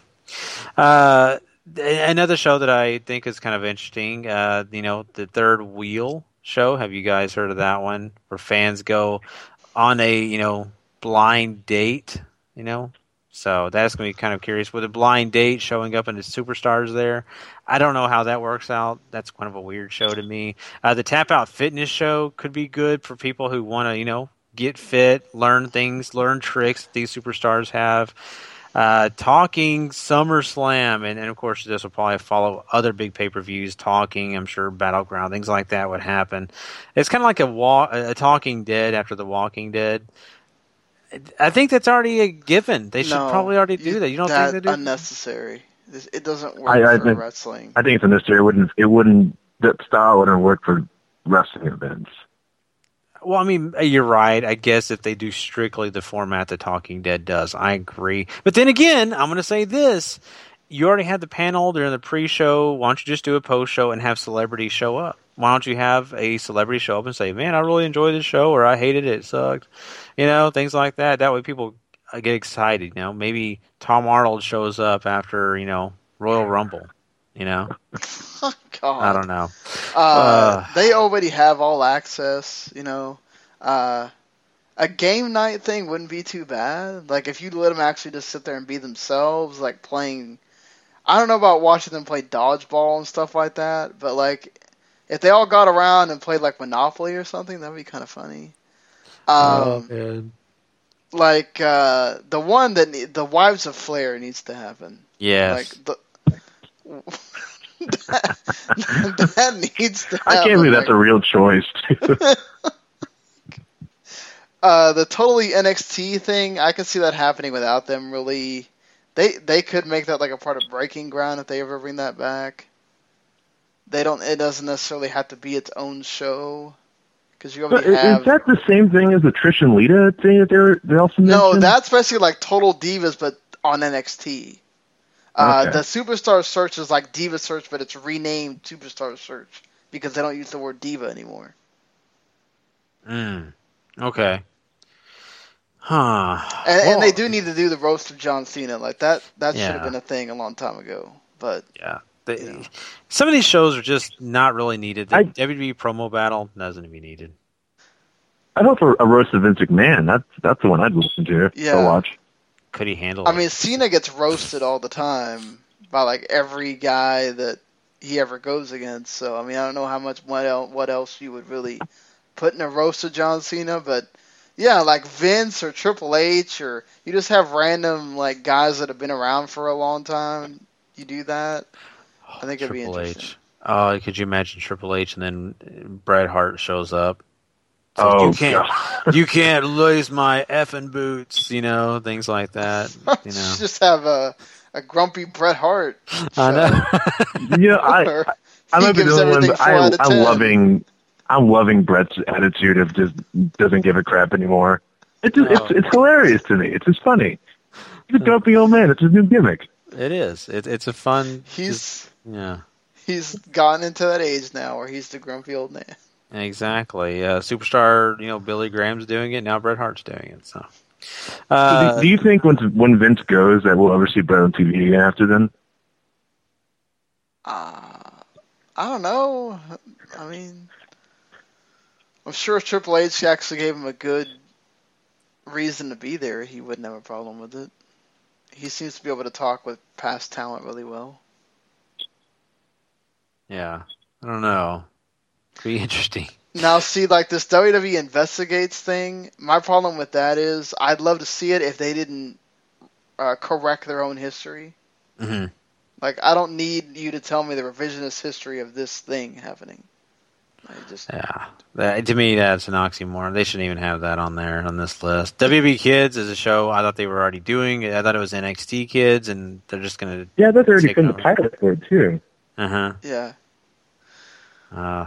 WB Viral is a show that I'm curious about, though, because do you learn about the venereal diseases of these superstars, or? God. Oh no, I'm sorry. That should have been a show during Batista and Punk's days. Yeah. Yeah. Actually, that show's about the internet, but yeah, it seems like it would be something on the other. Yeah, end. them doing like a Toss 2.0 or something. So this Cruiserweight Classic. Yeah, this is going to be amazing, and I am super looking forward to it. I hope you guys are too. I am. I saw the bracketology they did. It's amazing how they're presenting this. It's like they're treating it as a legitimate thing, like a legitimate sports event. It's just like, yes, you guys should be doing more of this. And I want this. Imagine if WWE itself was presented that way. Exactly. If only Vince could see how this is, and like, I should do this all the time. Yep. Oh man. So we're going to talk about that. Let's go ahead and get into this bracketology. And hopefully we can see. I've already messaged Paul. I don't know if he's available, but if not, we're going to get this thing done. Because I know he's on vacation. I don't want to bother him unless he's available. We are going to get into this. I don't know, Chris. Have you seen the entire bracket? I haven't seen the entire. I've only watched a couple minutes of the bracketology. But I'm kind of going through it right now. Okay. Yeah, if you want to look it up, we'll go ahead and do it. And so, Sean, I'll let you do the honors if you want to kind of break this thing down, and we will kind of run down our predictions.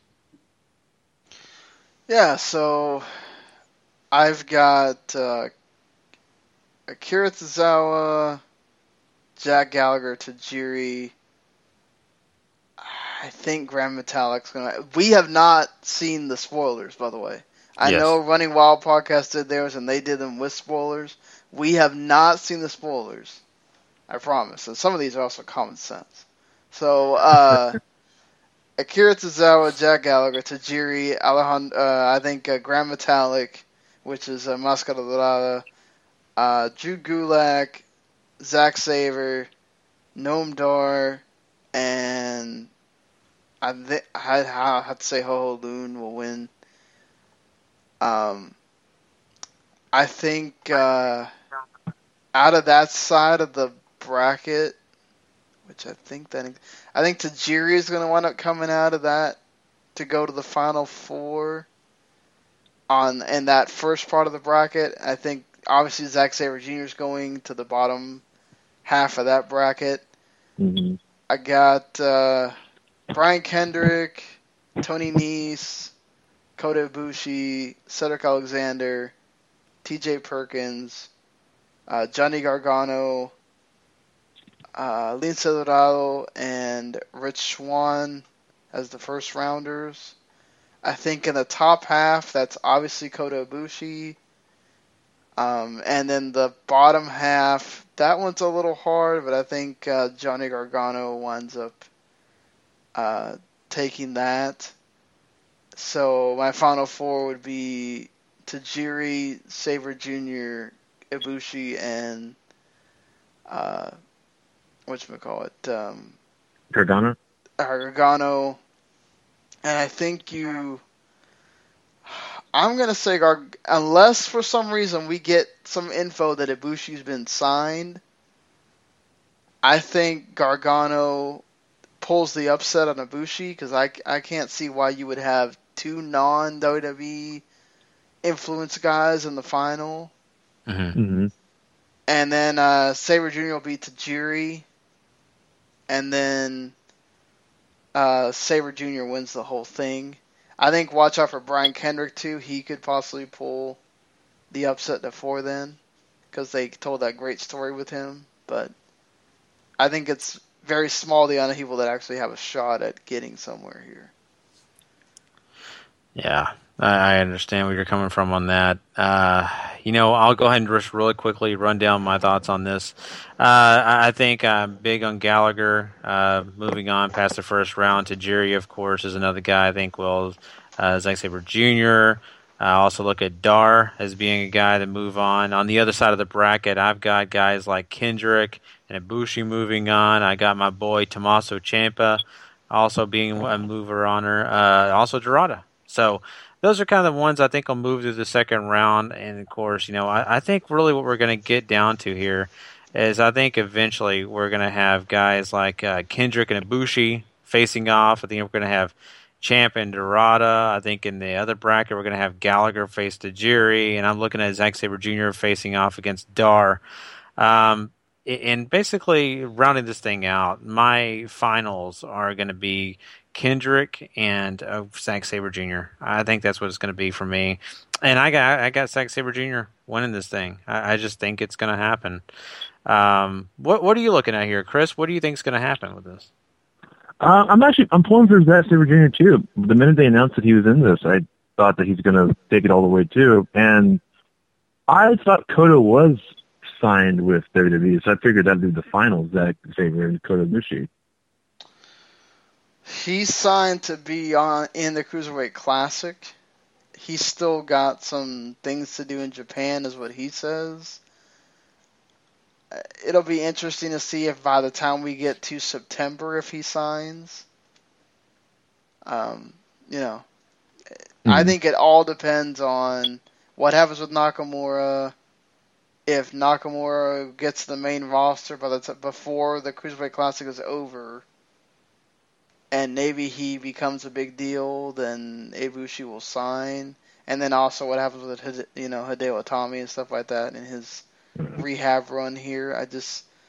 I know I'm sure Nakamura, Balor, everybody sold him on it, but his whole deal of why he stopped doing New Japan and why he stopped doing DDT was that it was becoming too taxing and whatnot. I cannot imagine that you're going to say that and then all of a sudden you're going to go do a WWE schedule. NXT schedule is not that bad if you can get out of not having to do some of the house shows or whatever. But once you get WWE, that's all the time. Yeah. Mm-hmm.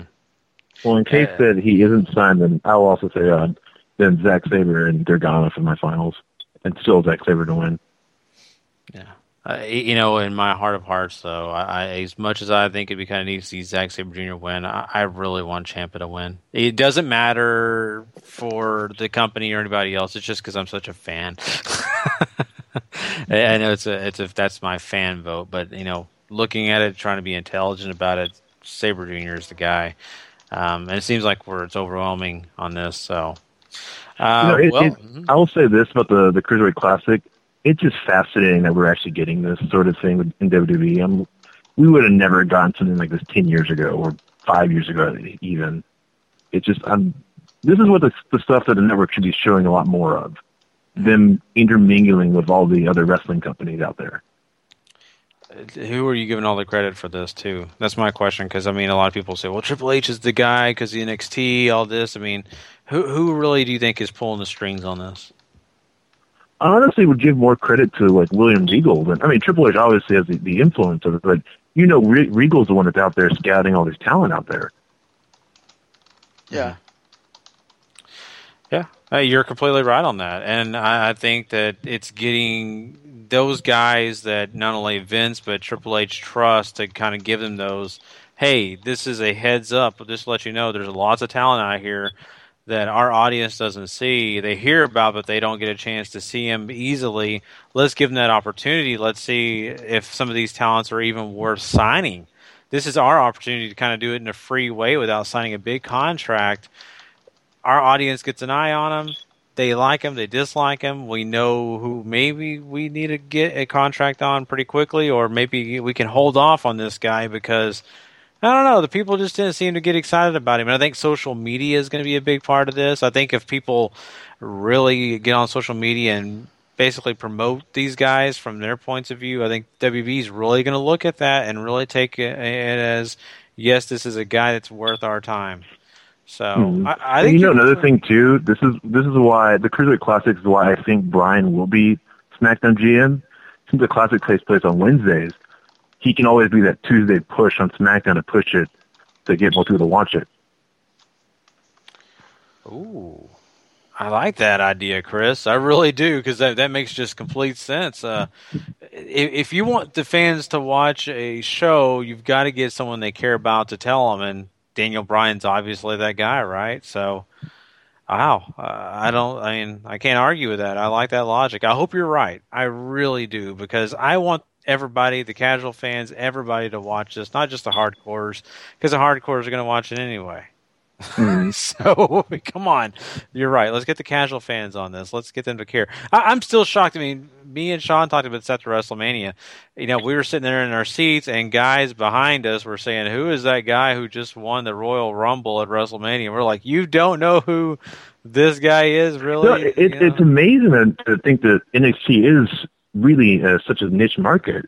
I met a lot of people at WrestleMania like, oh, I asked them, did you go to NXT Takeover? Like, no, I don't really watch NXT. I have no idea who so-and-so is. Or, yeah, and I said behind people, too, during the ladder match, like, who's this Sami Zayn guy? It's like, really? Wow. I know, but it's the truth, and I'm hoping that changes. I'm hoping not only NXT will eventually catch more eyes, but I'm hoping this Cruiserweight Classic, and they've done a great job of promoting it. I'm going to say that on Raw. They've done a great job in putting it out there and letting people know, hey, this Wednesday, Cruiserweight Classic, go watch it. So you can't say that WWE hasn't been pushing it. And, you know, they've even had time where Cole and those announcers have talked about it as well. So I haven't really had a chance to watch SmackDown. Sean, do they promote it on there too? I haven't watched SmackDown. So Okay. I'll watch SmackDown again when the happens. When it's I live. mean, apparently last week's was really good though. But yeah, I mean, this is really cool that they're doing it. And like you said, like on Raw, they made a big deal about the NXT show on Wednesday. Then they made a big deal with the Cruiserweight Classic and announced all the things that are coming up on the network and stuff and coming up for WWE. So like, you know, they're pushing this, and that's good, and I'm glad. And it looks like, you know, Triple H is set on making this a yearly thing. And you know, they've been talking about doing the women's one, so let's see. I'd be very interested if they did a women's one. Get some girls from Shimmer. Heck, you could even get Paige's mom on there, and Sarah DeRay to actually wrestle for them for once. Oh, yeah. I didn't think about Del Rey getting in there. That'd be kind of cool, because a lot of the audience has not seen her at all, besides on Breaking Ground. So, yeah, definitely cool. So we'll have to follow this story. Follow what's Cruiserweight Classic's going to be, taking place this Wednesday night. It is going to be coming up, and it's going to be exciting. We'll actually get our first taste of it, and I'm thrilled about it. So, and if you've read spoilers, hey, that's your deal. We don't read them, at least for this show, because we wanted to be current. All right. If you read spoilers, still watch it just so you can. I mean, it's one thing to read spoilers, but to actually see the wrestling, that's what really matters. So, just because you guys have read spoilers, don't think you shouldn't watch it. Watch it, because it's going to be good. And of course, some of these first round matches are going to be bad. Some of these guys are nowhere near as good as Zack Sabre or Noam Dar. Or like, if people are reporting that Noam Dar's match wasn't that good, look who he's wrestling. I mean, wait until he gets around somebody that's actually of his level, and it's probably going to be pretty damn awesome. So. Oh, yeah, trust me. When you get close to the semifinals, it's going to be amazing. I can't wait. All right, guys. Well, hey, we're going to move on. We have one more show to kind of talk about. We're going to talk about some Ring of Honor. So we'll be right back with that next.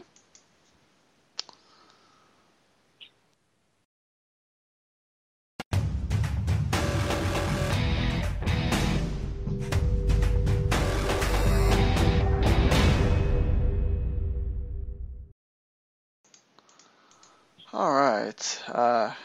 Chris, I know you probably didn't get to watch this episode, so did you want to just stick around till the end, or? I'll just stick around. I'll throw my thoughts in. But yeah, I did not see Ring of Honor this week. Okay, cool. I mean, again, I want to remind people that if you don't have it on TV, they do have it on that Fight TV app, and it is on demand. So once it hits 8 o'clock Eastern time, they air it live at 7, and then it goes on demand after that. I watched it, I think, in the hour. I think the last hour of Raw, I was watching this and Raw at the same time. This was, and normally Paul covers this, so this is kind of the first time I've actually gotten to watch Ring of Honor of an actual show of it, because the first show that we technically did was that Ring of Honor show.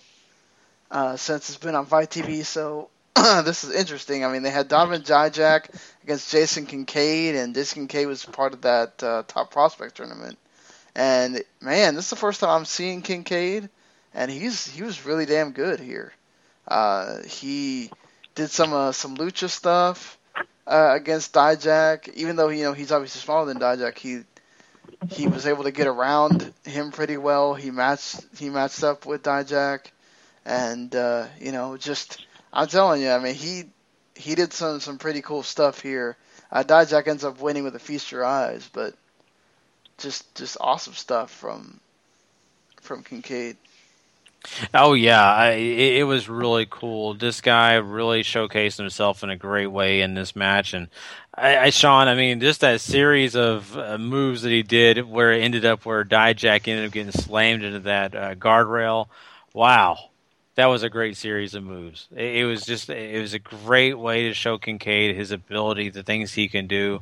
And of course, his background story is kind of interesting too. They kind of told it when they were doing that whole I forget I'm trying to think of what they call it now, where they have their own little series bringing guys up. I'm trying to think of the name of it now.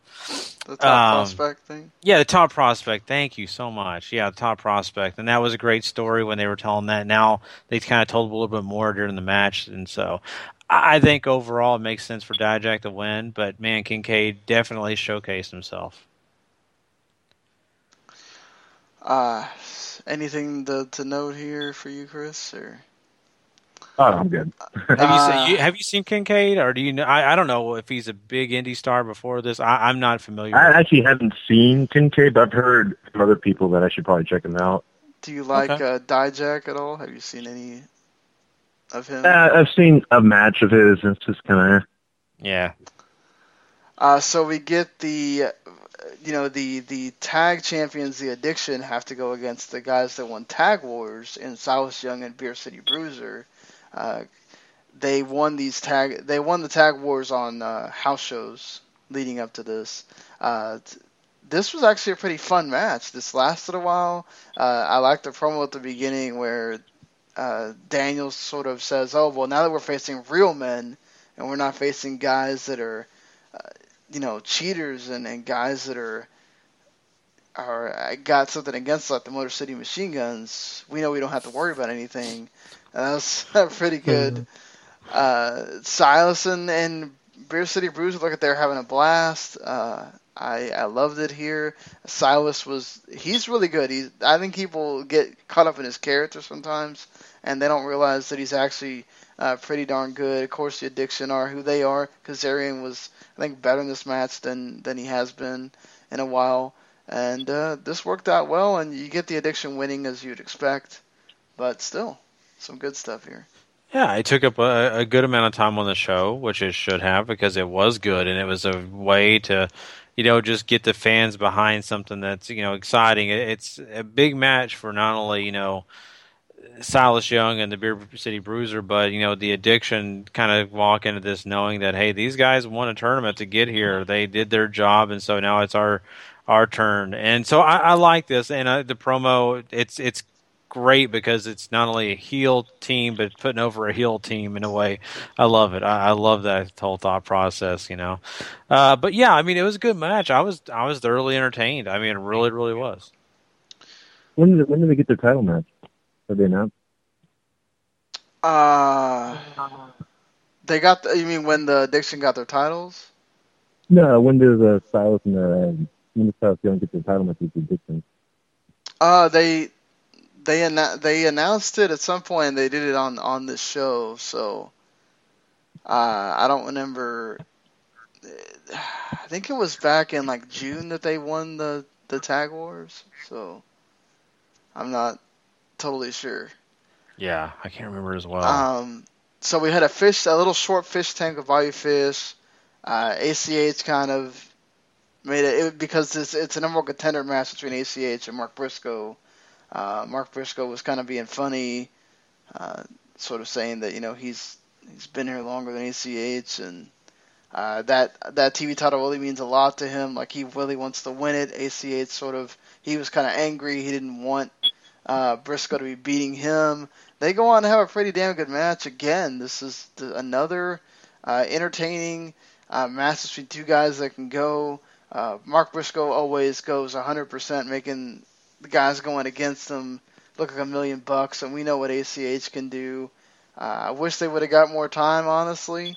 They only gave him about like 10 minutes, but you still got some good action, and Mark Briscoe is your number one contender. And honestly, I really want Mark Briscoe to win the title. I mean, I love how he fished and everything, but Mark Briscoe's awesome, and I want to see him win the TV title.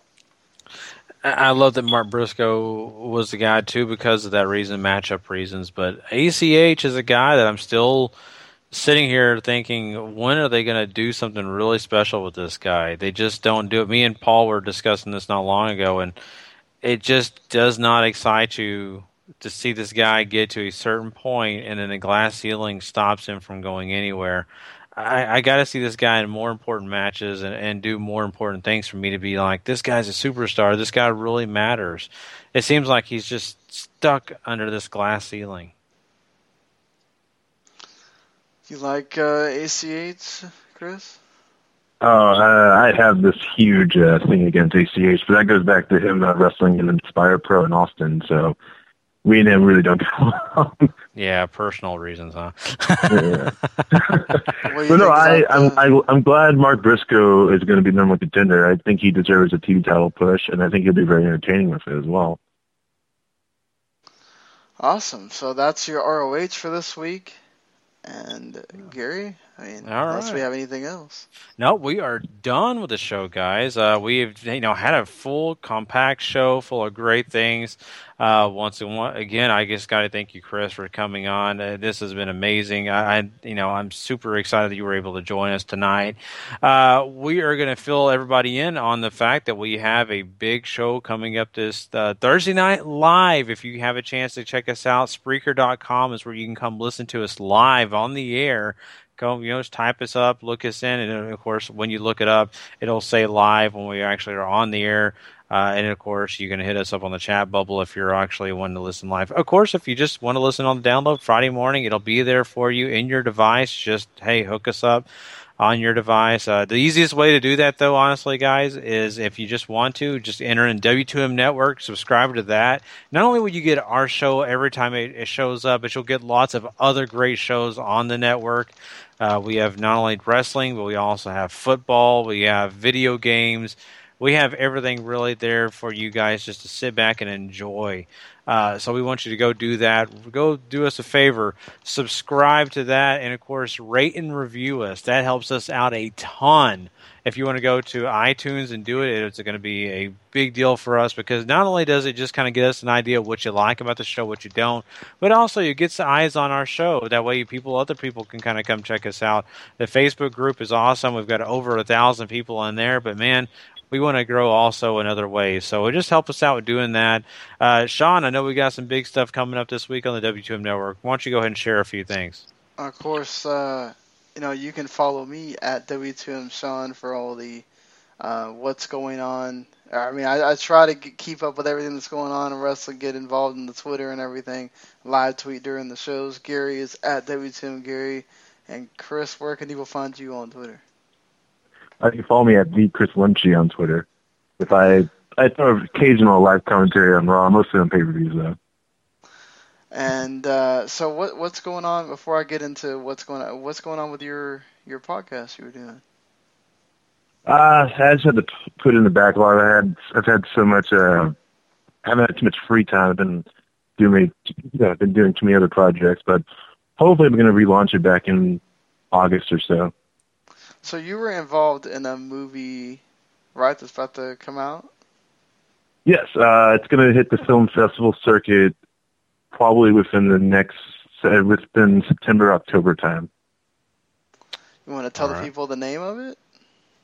It is called All... Oh, go ahead. No, yeah, like maybe if, they you never know who's going to those film festivals or if they see it later once it gets out of that. It's called All Way Bent. I'm not sure which film festival it's going to hit. I know it will hit the Dallas Film Festival for sure, but there's talks of it going to Sundance or Tribeca Film Festival. So once those hit, I'll probably get more details for it later on within the next couple of months. Yeah, we definitely want to hear it. So let us know because we want to promote that. That's awesome. Super excited for you on that. So yeah, go follow definitely Chris on that program, on the Twitter, and of course, anywhere else you can find us, ask us questions. We'll get a hold of Chris for you, or you can find him. Sean, anything? I know we got a show. We're doing Tom Reese is going to join us join me. Hopefully, Paul will be around. If not, Tom and I will do just fine. And of course, Gary will chime in there too. Doing a full G1 Climax 26 preview as that starts on Monday morning. Not this Monday. The next Monday, 7/18. They take a little break. In between that will be the Super J Cup first round. And then you'll start with the G1 proper once you get to the July 22nd. And it'll just start off from there. So, man, it's the big times are coming here in July. And then you got all the stuff WWE's doing with the draft and everything. So, I mean, we've got big shows. We're going to do our mock draft, it looks like, on Sunday night. So at least it'll have a couple days to be out there, and you guys can get our thoughts on what we think is going to happen when that draft comes on Tuesday. Of course, we'll on the football show, we're doing our college football previews starting today with the Big Ten and the AAC, and then we'll be doing that AFC South on the Friday morning show. And Wrestling Unwrapped as well in that G1 Climax theme. We're going back to the G1 Climax 23, back when Tetsuya Naito first had an opportunity and did win the G1. Patrick, Tom, and I will be looking at that show, looking how it went down, and talking about that big win from Naito. And that's the whole, what seems to be the theme of the 26 version is going to be built around Naito. So perhaps some foreshadowing there when we get to that on Sunday. Oh boy, my boy Naito doing great things again. Here we go. I love it. I love it to death. But yeah, guys, that's all for what we have for you today. Lots of great stuff coming your way. I mean, everything we mentioned, I'm excited about. And Chris, they're trying to kill us, man. The G1, the Cruiserweight Classic, of course, all the other shows. We're gonna die. Paul's already kind of alluded to that. So, is this too much of a good thing? Is that really a bad thing? No, it's not bad at all.